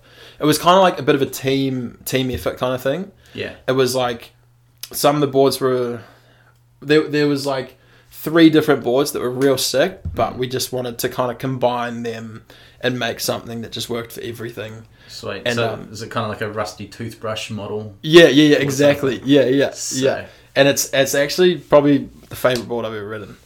Well, describe it. Like, what's the story behind this? Like, board. Like, I remember you bought one in the workshops, like hella wide and hella big. Yeah, the thing's so massive. It's sick. Yeah.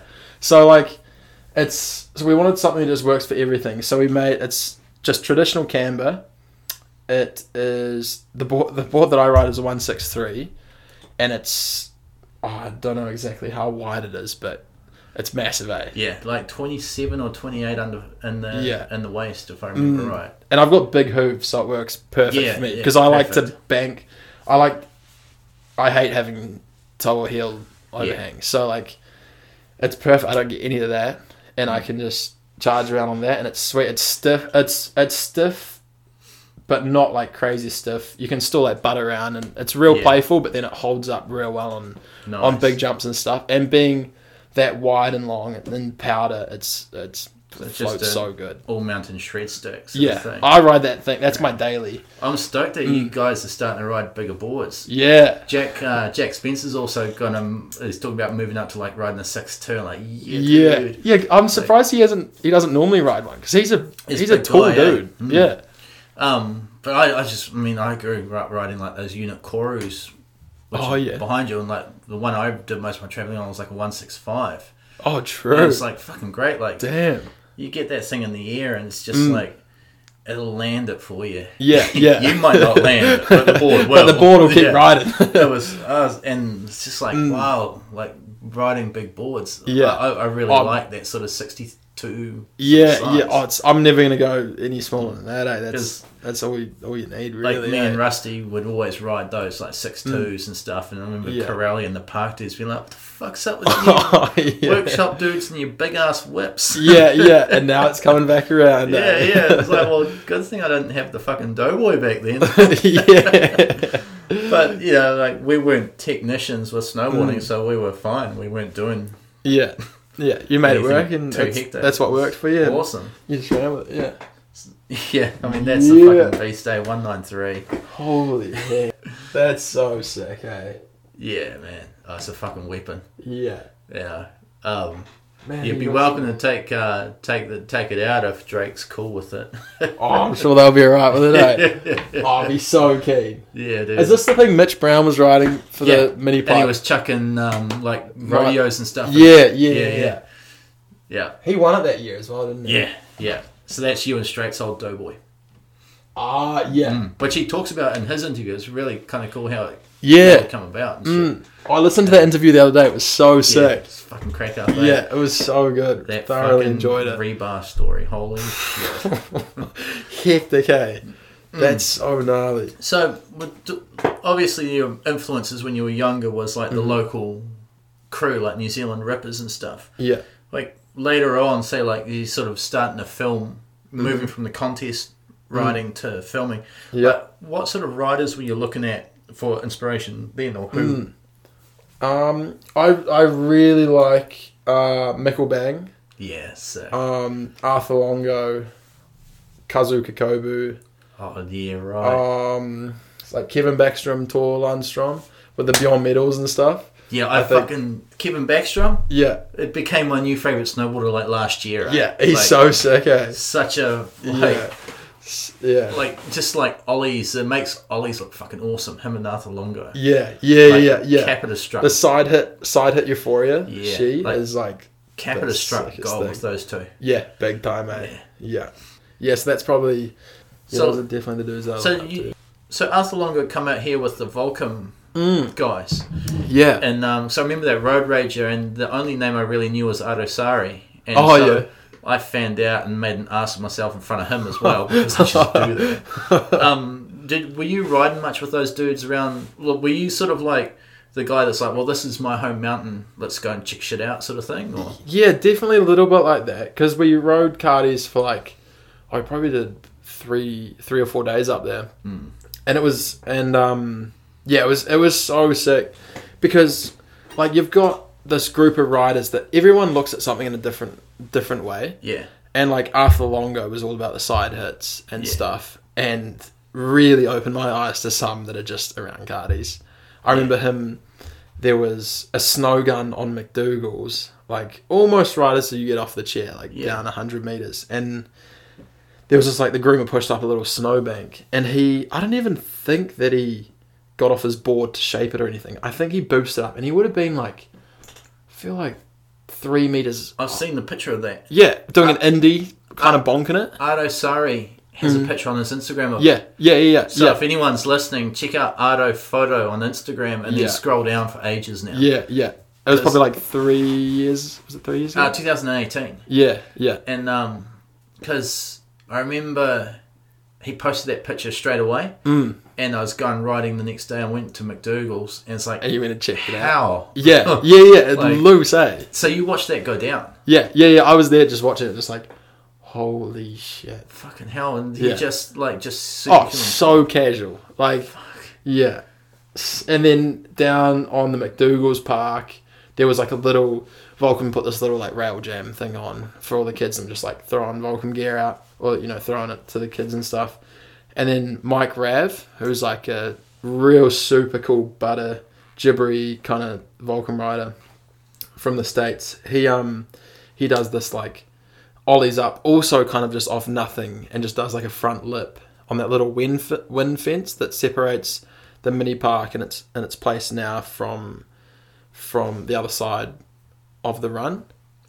So the mini park... Oh, is this like the top part of McDougall still? No, this is the bottom park. Bottom part, sorry. It's after... So you know how on McDougall's now you've got the 2 new jumps? Yeah. Then it goes round the corner to your right, and then you're looking right at the mini park. And then it's like that little box garden thing that they've got going on. Box garden. And if you're hitting the boxes, if you look like riders right, there's just like a wind fence that's probably like 2 meters high. Yeah. Yeah, like Mike Rav like pops up off something and then like lip slides this wooden fence and then pops back down. It's just like fuck. So it's just those moments gnarly and like so sick. Fuck, so it's just like those moments you watch and you're like, that's why they are at that level. Yeah, 100%. Popping off nothing. And, yeah. Like, and then you go for it yourself. You're like, fuck, I got the edge. Like, catch a toe edge and like break a rib on the fence or something just left hanging there or something. Oh, I've had those moments trying to keep up with Will J and shit, eh? Like, he's just like, this bump, he pops, and you're like, and he's like fucking get high off it. You're like, rad, and then you pop, and you're like, oh, I got like a foot maybe. Knee high. How? Like, how the fuck? It's something else, eh? Yeah, man. Oh, that's fucking sick. So Carlos has brought up some points for me to discuss with you, so I've got no clever way of segueing into them apart from thanks, Carlos. Yeah. So you wanted me to talk with you about I consider like you to be like what I've heard Mike Ranquet, a classically trained snowboarder.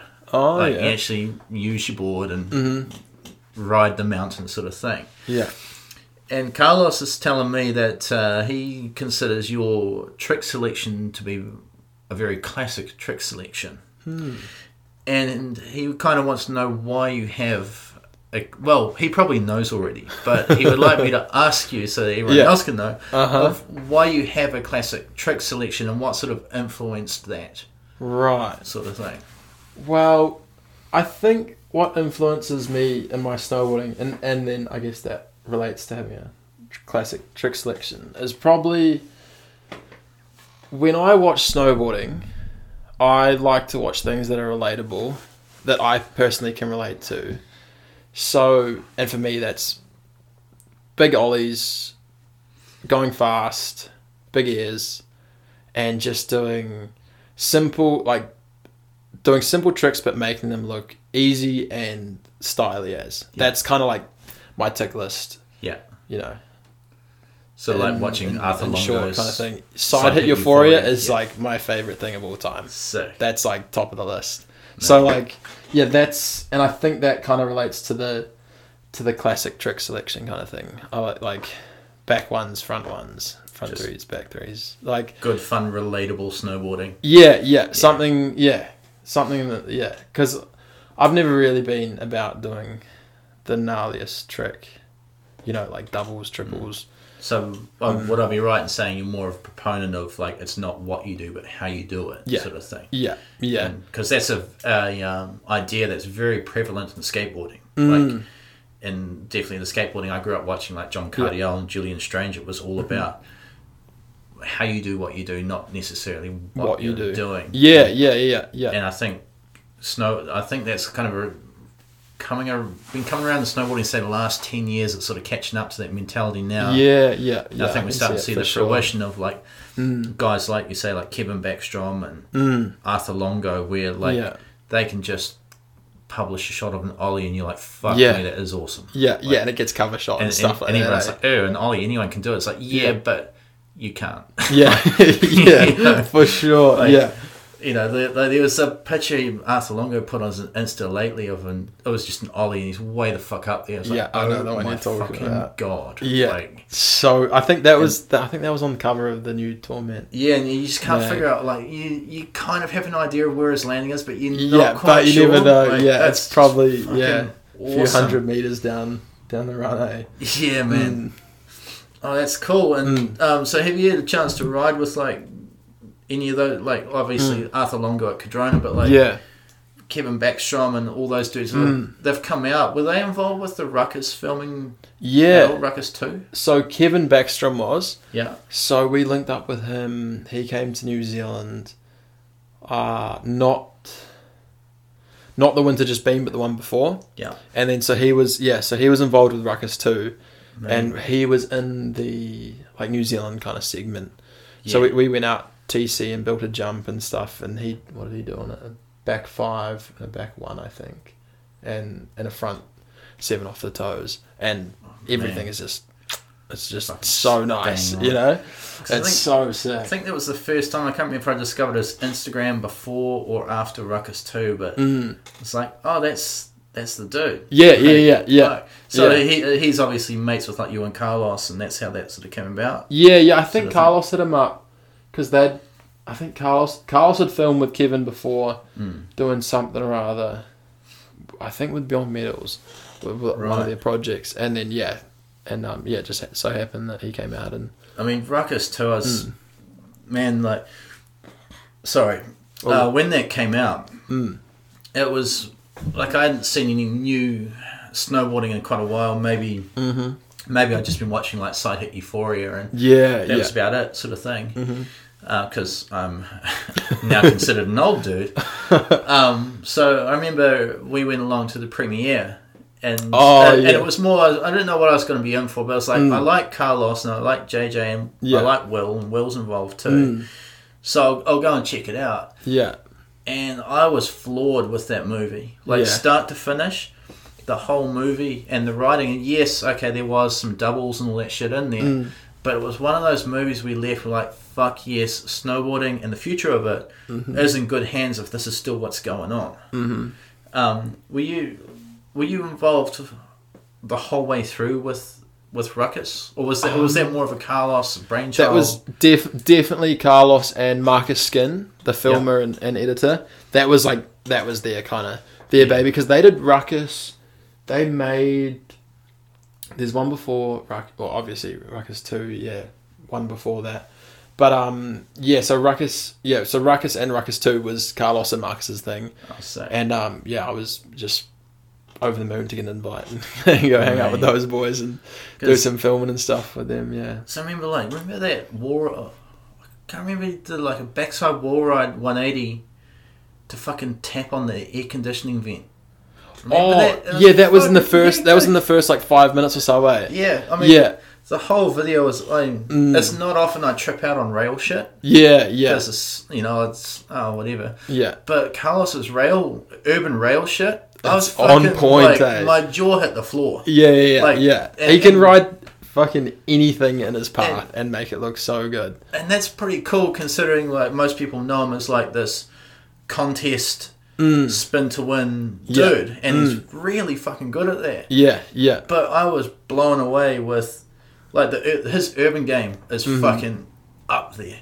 And he picks really cool spots. It's not just like another down bar. It's like, jump through the tree and then hit something awesome. And stuff. It's he gets a chance to actually explore the artist brain. Almost fully. Like the Dylan Reader side that he's really into. And then obviously his jump game is just fucking top notch. Unbelievable. I loved that end part where it's like the heavy metal band playing and you guys just fucking up TC and Mount Cook or some shit. What's the... Was it Ruckus 2 where you guys were sledding and got shut down by COVID? No, that was a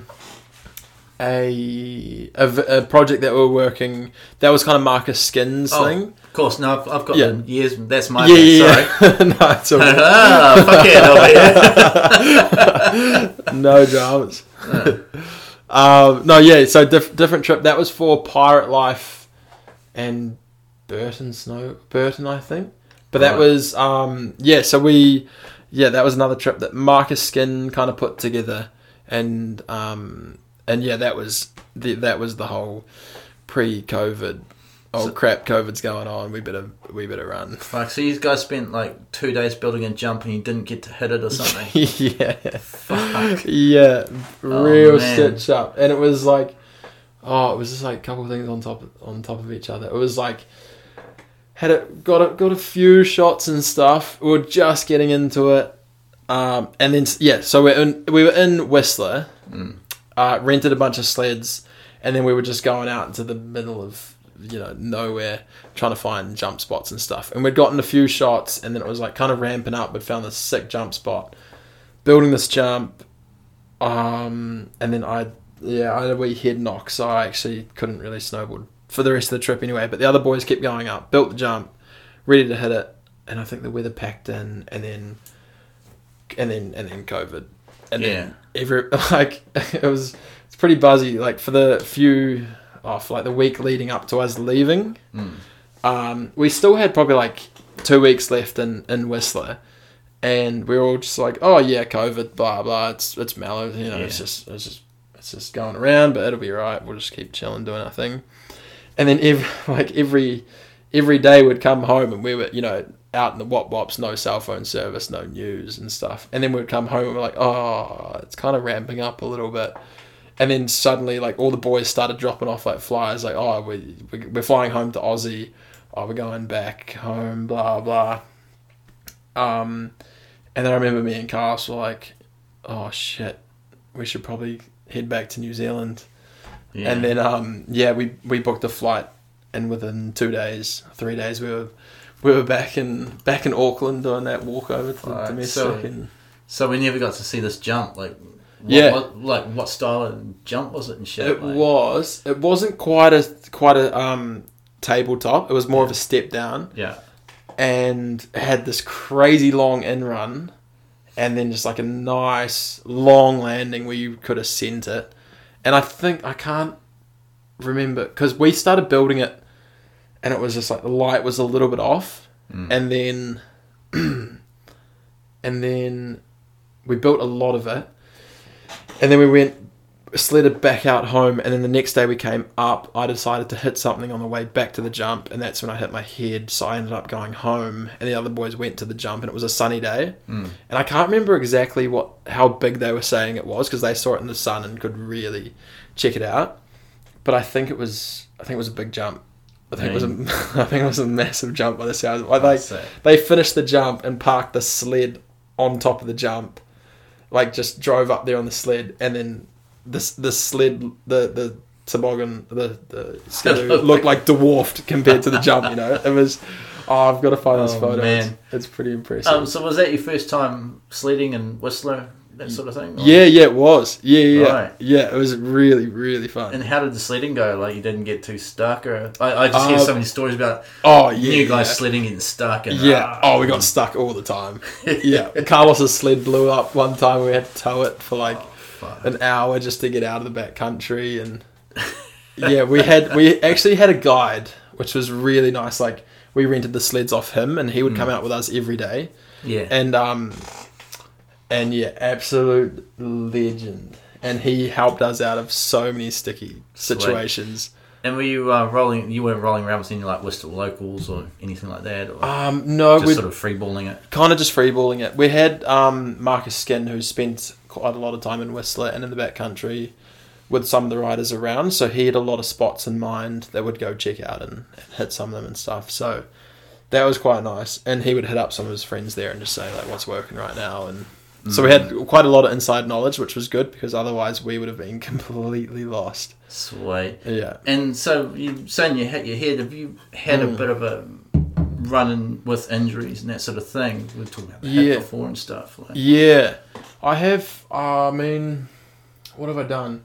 Broken a collarbone in the States one time, which put me out for like 6 weeks. And then I've had just real, like, couple niggly ones. Like, the hip was just like wear and tear in the hip, so they had to get in there and do surgery on that, which put me off snow for six months. And then I had my knee operated on a couple years back now, and that put me off. ACL? No, that was meniscus. All right. Yeah, so I tore that in Finland, and then left it for almost a year, because I was just like, oh, it'll get better. Yeah. And then just like, I could barely snowboard on it. It was pretty painful.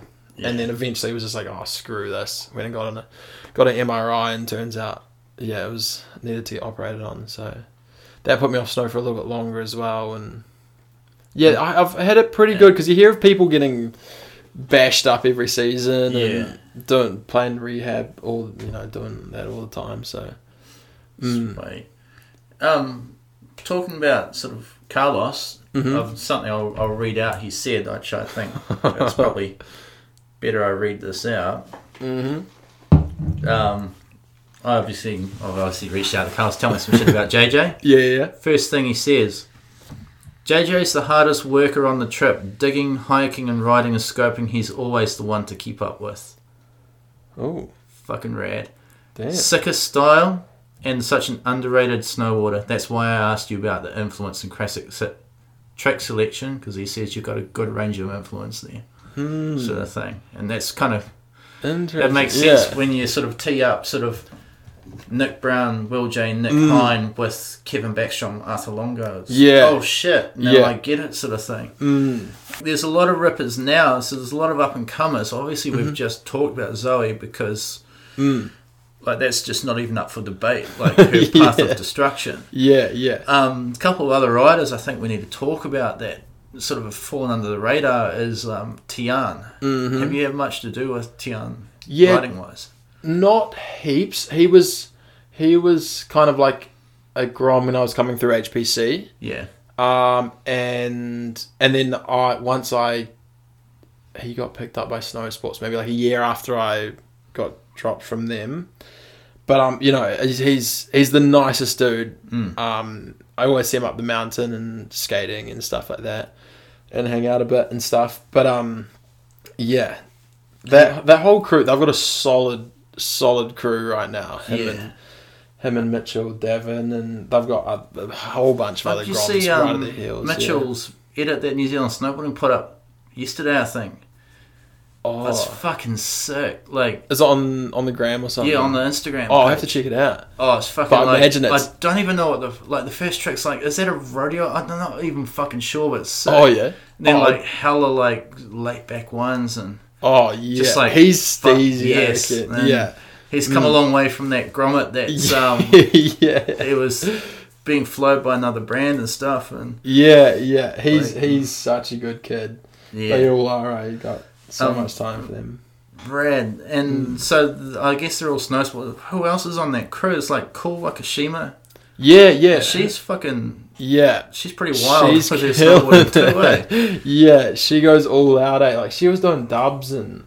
Because I was hanging out at Spring Camp a little bit coaching, and she was doing double wildcat, cab dub 9. No way. I think she was. I can't remember if I feel like she did back dub 10, and then maybe was trying front dub 10. Because I was just tripping out on that. I think it was like a 180 switch 50-50 to switch wildcat. Oh yeah.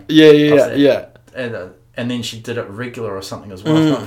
That was the pole jam, into the pipe. Yeah, something like that. There was some gnarly stuff go down on that. Yeah. Like, it was pretty cool to watch just. So were you kind of involved with coaching the snow sports guys for a hot minute there, like at Spring Camp? Yeah. Oh, I wasn't coaching that older crew. I was coaching. I had a little group because Nick Brown, who normally coaches it's called like the National Development, and that's all the kids, you know, that are like 11 to 14 age group kind of thing. Nick Brown actually went away, so they asked me if I would come in and coach in his place for just a few weeks over Spring Camp. And yeah, I was blown away by I mean, I'd say I was up at Cardi's like 5 days a week, kind of so I'd see those kids doing all their stuff, but actually working with them and seeing how they work is just unreal. Those kids are seriously good, and they're going to be world class. Yeah, they already are. Yeah, already on. I mean, Tian is just a trick machine. Yeah, and you know, he's got every trick in the book, and he's got it dialed. It's like no way. Yeah, screw having a game of snow with him. Like, fuck, he's won. Like, yeah. You know, like. You just bow down straight away. Fucking, how is that? Again, New Zealand Snowboard put up on the Instagram and edit, and my favourite trick he did was the nollie shifty over the fucking fence. Yeah, I saw that one. That was like, sick. Whoa, dude. Like, see, simple things. Yeah, exactly. But so much style. And making it look so sick. And yet he's the trick machine that's doing all these fucking wild tricks. And yet he's fucking... Yeah, and he's nailing that, he could Arthur Longo the shit out of a fucking ollie. Oh, yeah. Like, man. Yeah. And he's a ripping skateboarder, too. Oh, yeah. Yeah, he is unbelievable at skateboarding as well. Yeah. Speaking of skating, a rider we haven't talked about who fucking rips on a skateboard as well. Yeah. It's kind of a bit of an underdog, Liam Wiley. Because you and him go back quite a way, eh? Yeah, we go back to HPC days and all that jazz. We must have met when we were like 15. He was the other signal rider. He was. There we have it. Sorry, Liam. Sorry, Liam. Oh, you're so raw dog underground. Too raw dog. He still is a signal rider. Oh, right. Yeah, well, he's still riding a signal board. Mate. Yeah, nah, Liam is a favourite, one of the favourites to ride with because he's heaps of fun. He always loves getting into the mini pipe and he's got the sickest hand plants, I reckon. So the front side inverts. Kind of another classically trained snowboarder sort of thing. Yeah, I would say for sure. Yeah, Mate. I think Liam Wiley and Sam Christie, both big underdogs as well. Like hugely underrated. Yeah, they are both like, need some recognition for sure. And so Liam's also your bandmate, or your Liam's bandmate in the Clubs. I'm probably Liam's bandmate. Liam really, he's so, I feel like he's holding it together for sure. So the Clubs, for those that don't know, it's a rock and roll band that sort of come out of the ashes of Wanaka's snow season. Who's the lineup of the Clubs? So there's Liam Wiley, who's lead singer and guitarist, and then Carlos Garcia Knight on the drums. Yeah. And Charlie Hay on keys. Yeah. And then me on the bass. Sweet. And sort of, are you doing your own thing, or is it mainly covers, or? Mainly covers, but I think the boys have been writing music and stuff because Liam and Carlos are hanging out in Auckland quite a bit. Right. So they've been writing some stuff.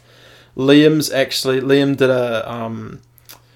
did a like music degree, music production kind of stuff at Dunners for a couple of years. So he's written a few songs, and then so we've been playing that. I think last time we played there were 4 songs that they'd written, and then now they've written a couple more as well. Right. So I was floored when I seen you play at the Vert Ramp.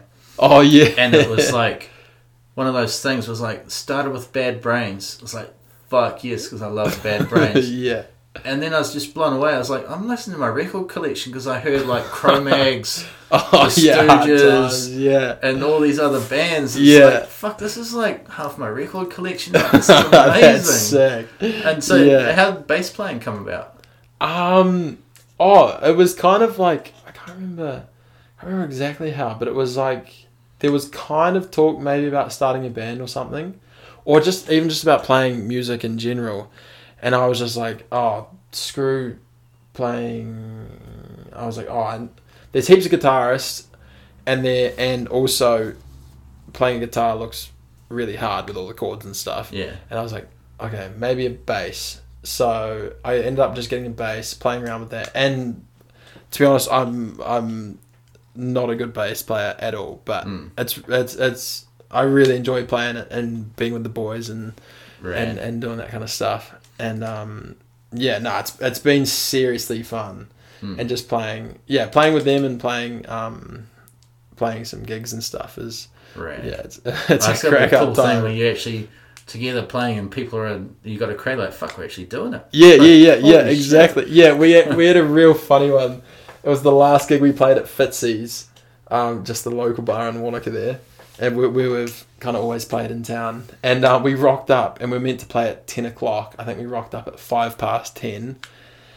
And we'd already set up everything, so everything was ready to go. And we walked in, and there was 5 people there at a work do, all dressed up in Christmas gear. And we were like, oh no one's here for our last gig of 2020 kind of thing. And then they were hounding us to play. They were like, oh, we heard you got live music. And then we started playing one song. And then just like a whole bunch of people pretty much just flooded in. And we were like, oh, phew, here we go. It's time to get the party started. Yeah. Oh, that would suck, like no one showing up. Yeah. Fuck. Back to snowboarding. There's a trip I'm kind of keen to talk to you about. You did a trip to the Tasman Glacier with the Diaries Down Under. Yeah. That's fucking... Because not many people have snowboarded up there. No. Like, how did that all come about? So that was like end of October kind of thing. So all the mountains have shut. Yeah.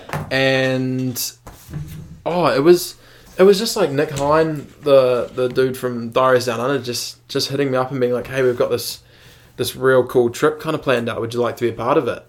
And like kind of before he even told me what it was all about, I was like, yep, I'm keen kind of thing. Oh, Nick Hine. Like, yeah. If he says, what's up? It's like, what's up, dude? Right, let's do it.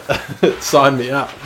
And it was just like, I think he hit me up like the day before we were meant to leave or something. So I had to quickly, he gave me the lowdown. I was like, you need this. And it was like, all right, sick. So we were going to be, so we took split boards and our normal snowboards.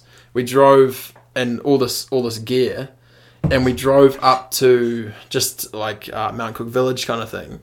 Jumped on a glacier plane with all our gear and a guide and stuff. Flew this glacier plane up onto the glacier, and then jumped out, brought all our gear. We brought tons of stuff, and then we got a helicopter from the glacier up to the hut, which we were going to be posted up for like 3 nights or something, 4 days. And I felt a bit stink because there was a lot of people hiking around and ski touring around that had come from like the valley floor, and they were just, scrog munching and living off, tussock and stuff. And here we were with like goon sacks and like all this pre-cooked food like nachos, and like I think Heine made all these wraps and stuff for our lunches, and we were just bawling out. But so we were living like kings up there. But we would snowboard down into like, it's called what was it called? I can't actually remember that certain spot. It'll come back to me in a second. But it was just like these massive like towers of ice chunks, and we were crossing crevasses and stuff to get in there. And then the guide was like, we had to have harnesses on at all times.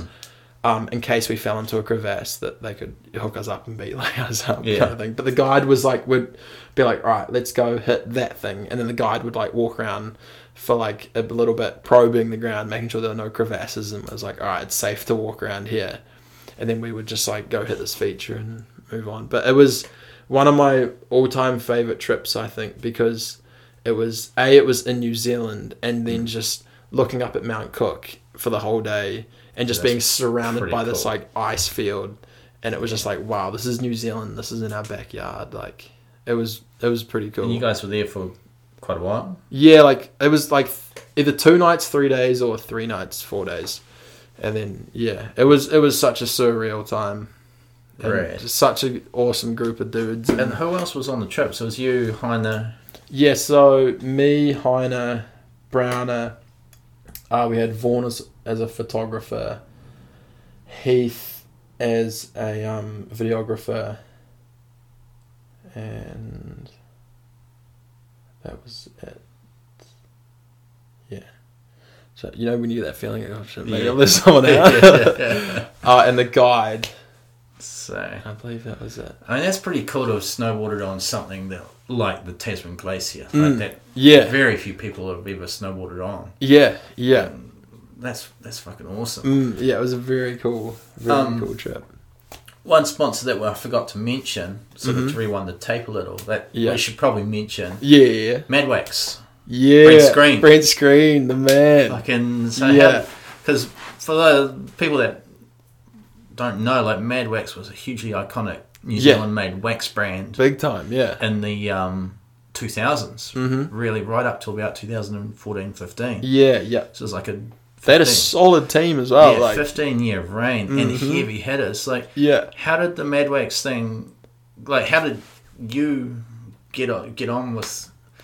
Make that. Well, it was like a heavy team, right? It was like, Will obviously and Abby. Yeah. Shelley Gottlieb. Yeah, and there was Ben Stewart. Logan Holt was on there. Fuck, I can't. I remember all the wax, and it had like there was like a rider on each one, eh? Yeah. Who else was there? James Hamilton. Rider.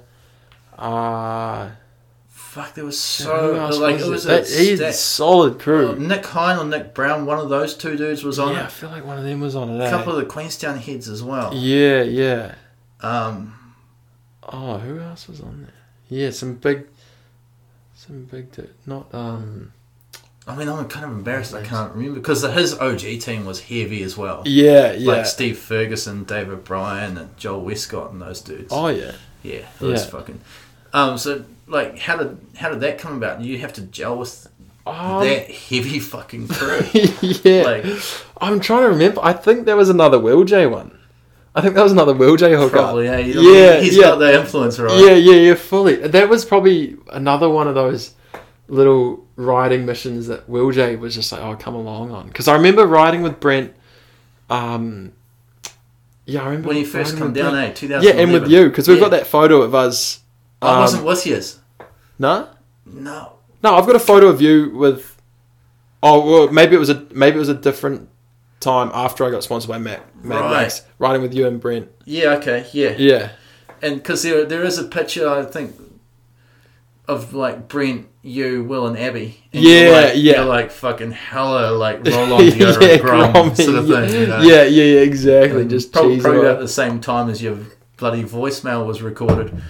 Quite possibly, actually. That was probably the same time I got my cell phone and set all that up. Yeah, but I think that was another Will J kind of connection thing. Yeah, another one of those Cadrona Groms kind of. I think Christy was on the team too. Yes, yeah, I believe she was. Sorry, Christy, I can't believe we forgot you. Yeah, like.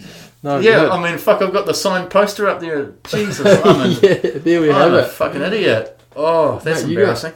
This room's sick. It's got heaps of good stuff. Yeah, slowly and surely, eh? Yeah, decent. Who's that? Who's up on this poster? Which, the yellow? The Pulsate National. Oh, that's Trevor Ponting. Front side, yeah. He's a hardcore Methven local from the 90s. Sick. And like Niseko. Oh, yeah? Gnarly dude. Yeah. And then, nice. Good indie. Yeah. Mini Pipe Worlds. Oh. Doggers competition. Uh-huh. Right. Fucking, quite possibly the best day of the year. Yep. Hands down. You've been going to that since its inception, right? Yeah, I've missed out on a couple of years because one of them I was injured and then one of them I had something else on, like family thing. All right. But my favourite competition I think I've ever done. Sick. Yeah. Because I remember the first time they did it in 2013. Mm-hmm. We were all just jamming. Yeah. There's no format. And you had an old 1980s Cadrona instructor jacket on. That's right. And I remember complimenting you on your style that day. I was like, oh, your frontside ears look amazing and shit. And I was probably actually ranting and raving because I'm known to do that. I remember you turned around with a sentence that made me feel so old. You're like, oh, thanks. I'm trying to get some old school 90s vibe in my riding. Damn, we just went there. I apologise for that. Was there a year that you actually claimed that shit though, right? Claimed it. You won it. Yeah. Did you? Yeah. The winter just been actually. Was it? Yeah. Sick. And then the one because that's a heavy lineup of people of like Mitch Brown's won it. Mm-hmm. Will J. Yep. Marcus Worley. Yeah. The Australian dude. Yeah. He's so sick. No. Watching him ride around Cadrona is so cool. I saw him up there quite a bit. With the Metallica denim jacket. Yeah, that jacket's so sick. Because he was like a Australian pro for a long time. Fucking, I remember Benny Bright even saying, like Tora Bright's brother. Yeah. Being like, I wish I was as good as Marcus Worley. Really? Like, he's fucking awesome. And him and... Legend. He used to run around with like Dylan Butt and those dudes back in that 2000s era. Yeah, true. Yeah, I'm hoping he's a sick rider. Unreal, eh? Mm-hmm. And dude. Is that the favourite events, Mini Pipe Worlds? Is there any other events that you're like, dude, like... it feels like... I feel like I haven't competed in ages. I mean, there is the Obsidian that was really seriously cool to be a part of this last winter. So that's actually what I was trying to hope to segue in, so thank you. Yeah, no dramas. How did that all go down? Yes, Obsidian. It was fucking awesome to watch. Yeah, it was really cool. It was, for people that don't know, it was like a New Zealand... Normally the Winter Games is like a big international... I think it's even like an Olympic qualifying stop some years. But this year, because of COVID, blah, blah, blah, they couldn't get all the internationals in, so they decided to make a different kind of format with it. And they had, different team challenges. There was different disciplines and kind of competitions within those It was big amazing how the teams yeah. were picked because the teams were so evenly stacked. It's like, it was crazy. Wow, eh? it could actually be anyone's. Yeah, Like, fully. Whose team were you on? I was in Janina's team. No way. Yeah. She's fucking gnarly. Yeah. Like Janina Kuzma skiing. Mm-hmm. Holy fucking shit. Yeah. Her free riding. Yeah. Holy she fuck. is unbelievable. Eh? So like that was sick. We had a solid How team. is that as a team captain? It's like, fuck, I've really got to step my game up. Yeah, for but sure. She's so cool about shit. Yeah, super mellow and like calculated and can rip as well. Yeah. But like that whole competition was so cool because you had people that shone like no matter what event you were in, there was always someone that was willing to step up. Yeah. And we had like wild cards and all that kind of stuff, and yeah, it was really, really fun. And just to see, like, I think the thing that blew me away the most was, there were no internationals; it was all Kiwis, and just watching the event and seeing how much talent New Zealand has. It was pretty humbling. It was mind blowing, eh? Yeah, like, yeah. There were some riders I couldn't believe. It was like Ronan was one of them. It was like, holy fuck, he come out guns blazing for a guy that sort of stepped away from freestyle. Mm-hmm. Yeah, the dude can ride. Tian, obviously. Who was on your team? There was me, Janina, Wacko, Finn Billis, Zoe. Might have been Mitch or something, eh? Mitchell Devon, yeah. And that may have been it. There's another skier, right? Yeah, there was another skier. Oh, it was a Queenstown boy. Fuck, I can't remember. Sorry. A mystery skier. This is... my memory is seriously... Christ, we have to go back. I'm sure our listeners will be like, oh, you fuckers, I can't believe you. Yeah, they'll know. Because, I didn't see much of it, and obviously we had to go to level 2, so I couldn't even see the big ear. Like, that's right. What was your favourite event within the Obsidian? Oh, I'd have to say the Rail Jam Day. At Cadrona. Yeah. That was fucking sick. Yeah. And to be honest, it didn't really feel much of like a rail jam for me because there was so many other features that you could hit. Like the Park Boys did an unreal job of that course, and it was so much fun. I barely even hit a rail. Yeah. But there was just so much stuff to jump off and tranny finders and all that kind of jazz. Yeah. Man. And because your guys' Mountain to Shred was Remarks, right? Yeah. Have you guys ridden Remarks much before? No, we hadn't really, eh? But it was real cool to go and check that out. And because I think the skier that we can't remember, that was his. Yes. Well, their local mountain. Blake Marshall. Blake Marshall. Sorry, Blake. We're a bunch of fucktards in here. Too many beersies. Yeah. So it was his mountain. So yeah, we just went and pretty much just following his lead the whole time. Man. And it was pretty damn cool. Fun because I haven't really had a chance to go to Remarks this year and stuff, and then going out there with a solid crew and just seeing what. And we also just like some of the other guys just like would just look around the mountain and be like, let's go hit this spot. It was just like a real kind of team exercise where it was just like whatever looks cool. Remarks has got some, especially if you hike at Remarks, there's some phenomenal terrain. It's got some hidden gems. If you're actually willing to put in the work and get off the trails there. Yeah, it's fucking awesome. Yeah, I'm keen to go check it out. Yeah. For sure on a decent powder day. And it was pretty icy when we were there. Eh? Classic New Zealand. Yeah. Mean. So, it's good that we're sort of talking about skiers because, Janina's one of my favourites. She's just fucking burly. Yeah, fully. You got some skiers that you're a fan of or shred with or anything like that? Sort of. Yeah. So, favourite all-time skier would have to say Dane Kirk. Dane Kirk. Yeah. He's flatmate, workmate. Favourite skier. He's sick, I reckon, and it's real fun riding with him. He actually showed me some pretty sick side hits this season at Cardi's. And flew off them, like went massive. Sick. And I could barely keep up, but it was sick.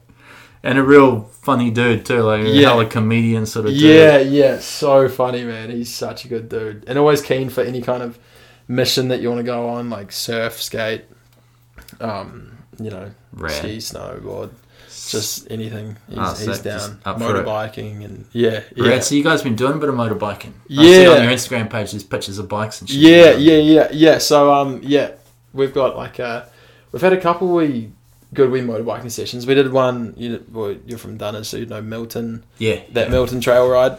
Oh, vaguely, Yeah. So we've done that one time, which turned out to be pretty gnarly, but real fun, and we go down just some local spots around Wanaka and stuff. So yeah. So what are you riding?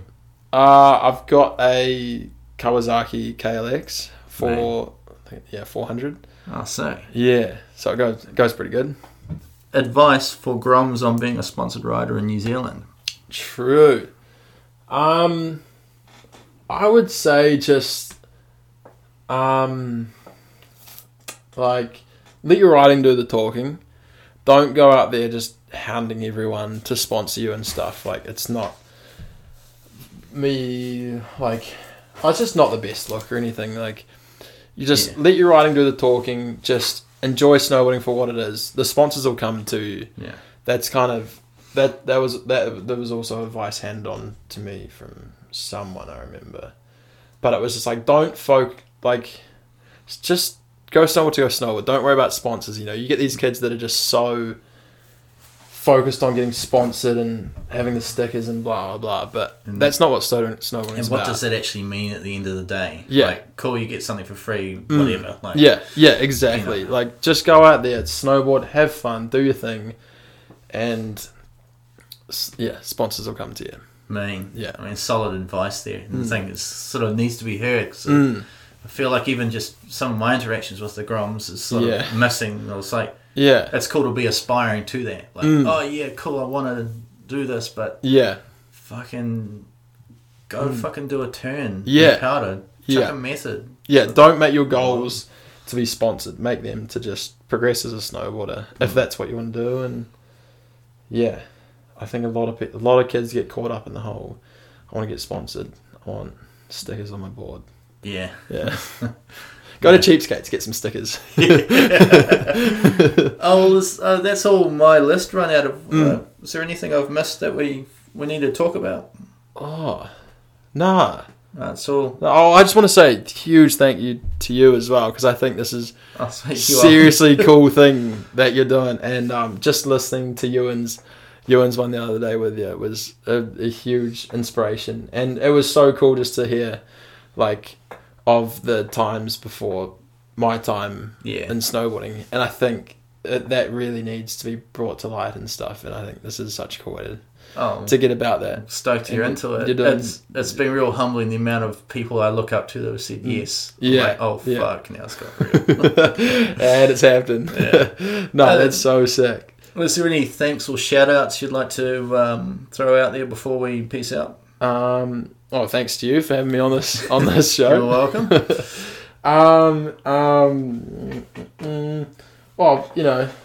I think friends and family for sure for helping me out, and parents for being there for me over all these years, and friends for also being with me and just getting me stoked to go out and ride and just be me and all that kind of jazz, everyone that has helped me out with my snowboarding. Very, very stoked to be. So we'll go with our stock enders now. Yeah. We know the drill here. Mm-hmm. Yeah. Mm-hmm. All right, so favourite rider? Favourite rider, Arthur Longo. Arthur Longo, good. Yeah. Oh, fuck yeah. That's a good choice, man. Yeah. Favourite mountain? Oh, that's a tough one. Cardrona on a spring day. Yeah. Or Lux in Switzerland. That place is crazy. Because Lux is where Nicholas Mueller's from, right?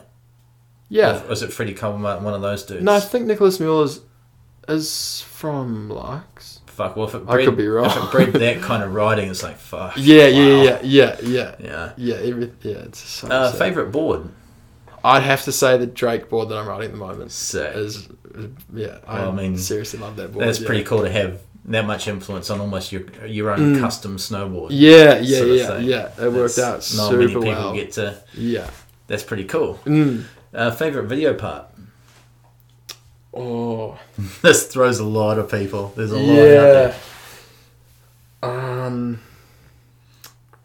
I would have to say, there's a Kevin Backstrom part from an ISO 7 movie that he does a back one, and it's like the camera's like following him off the jump. It's quite close, and he's just like literally just like floating through the cloud, and it's him. It's like pretty close up, and it's just him floating through the cloud doing the back one. Rad. And he also does like a cab 9 and a front 10 double shifty and stuff. But I think that one is pretty sick. 'Cause that back one, that's kind of when I was like, damn, I want to do heaps of back ones. Yeah. Just that really got me stoked. Best trick ever, right? Yeah, big time. Favorite gig? Ooh, like band gig. Or whatever, it's or you can do both types of, it's all you, man. Start with the band gig and then we'll see where we go. Alright, yeah. So favourite band gig was probably, maybe the last show that we played or the first show. As the Kloobs. Yeah, as the Kloobs. Yeah, because it was carnage. Those are the best ones too, Yeah. Mean. Favourite city? Favourite city would be, I really like Portland. Oh yeah, in the US. Burnside. Yeah. We got Burnside all to ourselves. No way. You guys actually got to skate Burnside? Yeah. By fucking no one was there. No one was there. Holy we went shit. twice. The next time there was like this weird dude on like crack or something, like walking, like crawling under people's cars and stuff. But the first time we went there, we were by ourselves, and it was so sick. Is Burnside as hard to skate as it's sort of made out to be? Is that? Yeah. Like I've never. Yeah. I'm not a good skater at all, but yeah, I was definitely struggling. I was pretty much just pumping around and just cruising. Favorite track? Back one. Yeah. Sure. For sure. Favorite board graphic? Oh. The Kazuka Kobu Capita Pro model. Fucking awesome, that one. Yeah. I'm I've got actually one of them at home that's definitely a wall hanger. So I'm gonna keep that. Oh, how good was that video, the Kamikaze video that he put out a couple of years ago? Yeah. Like he's another one of those riders with crazy edge control, and in the half pipe you kind of got to be and stuff. But yeah, because that's where he came from, right? Half pipe. Riding and shit. Yeah. Mm-hmm. Yeah. He's sick. And best method. Ooh.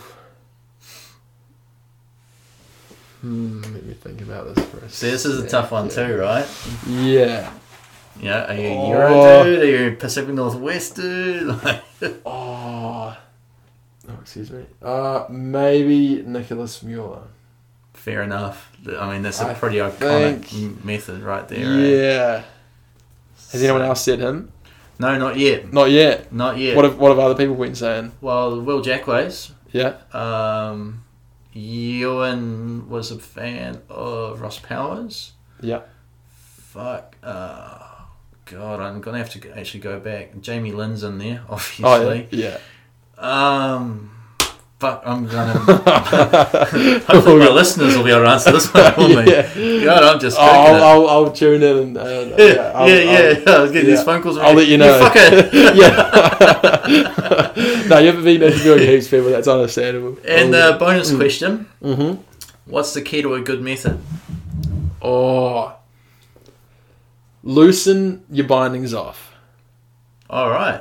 I reckon. Yeah. And get your back foot, you've got to bend the front knee up. Yeah. And then just push that back foot out into the side. Yeah. I always told my kids, I was coaching, I was like, if you guys want to tweak heaps, I'll give you a little tip, undo your bindings a little bit. All right. So just take the ratchets back a notch. Yeah. I did that a bit too much when I was dropping in the Obsidian competition. Yeah. I was dropping into the third jump because they set it up as just a big air. So we were dropping in from the second knuckle doing that. And then I think Danny from Cardi's was like, "Oh, I'll film you going off it." And I did a back one, but before I dropped in, I was like, "All right, I'm gonna try to tweak this as much as I can. I'll let my bindings off a bit too much." And I was going down the in run, just straight lining, and my whole feet were like kind of going up and down on my fucking moving in my bindings, and I was like, "This is dodgy as hell." My feet were just fully like shaking around in my bindings. I'm like, "Oh no." There is a whole snowboarder school of instructors shaking their heads in judgment right now. Exactly. Yeah, not impressed, eh? Oh, mean. Yeah, so loosen those bindings off. Mean. That goes against all my OCD. Like, I have to do them in extra fucking extra few cranks? Yeah. Oh, it kills me. Like, and I know I don't need to, but fuck. Yeah. Oh, mean, bro. Well, thank you so much for your time. And no worries. Thank you. We'll talk soon. Yeah, sounds good, mate. Cheers, Tony.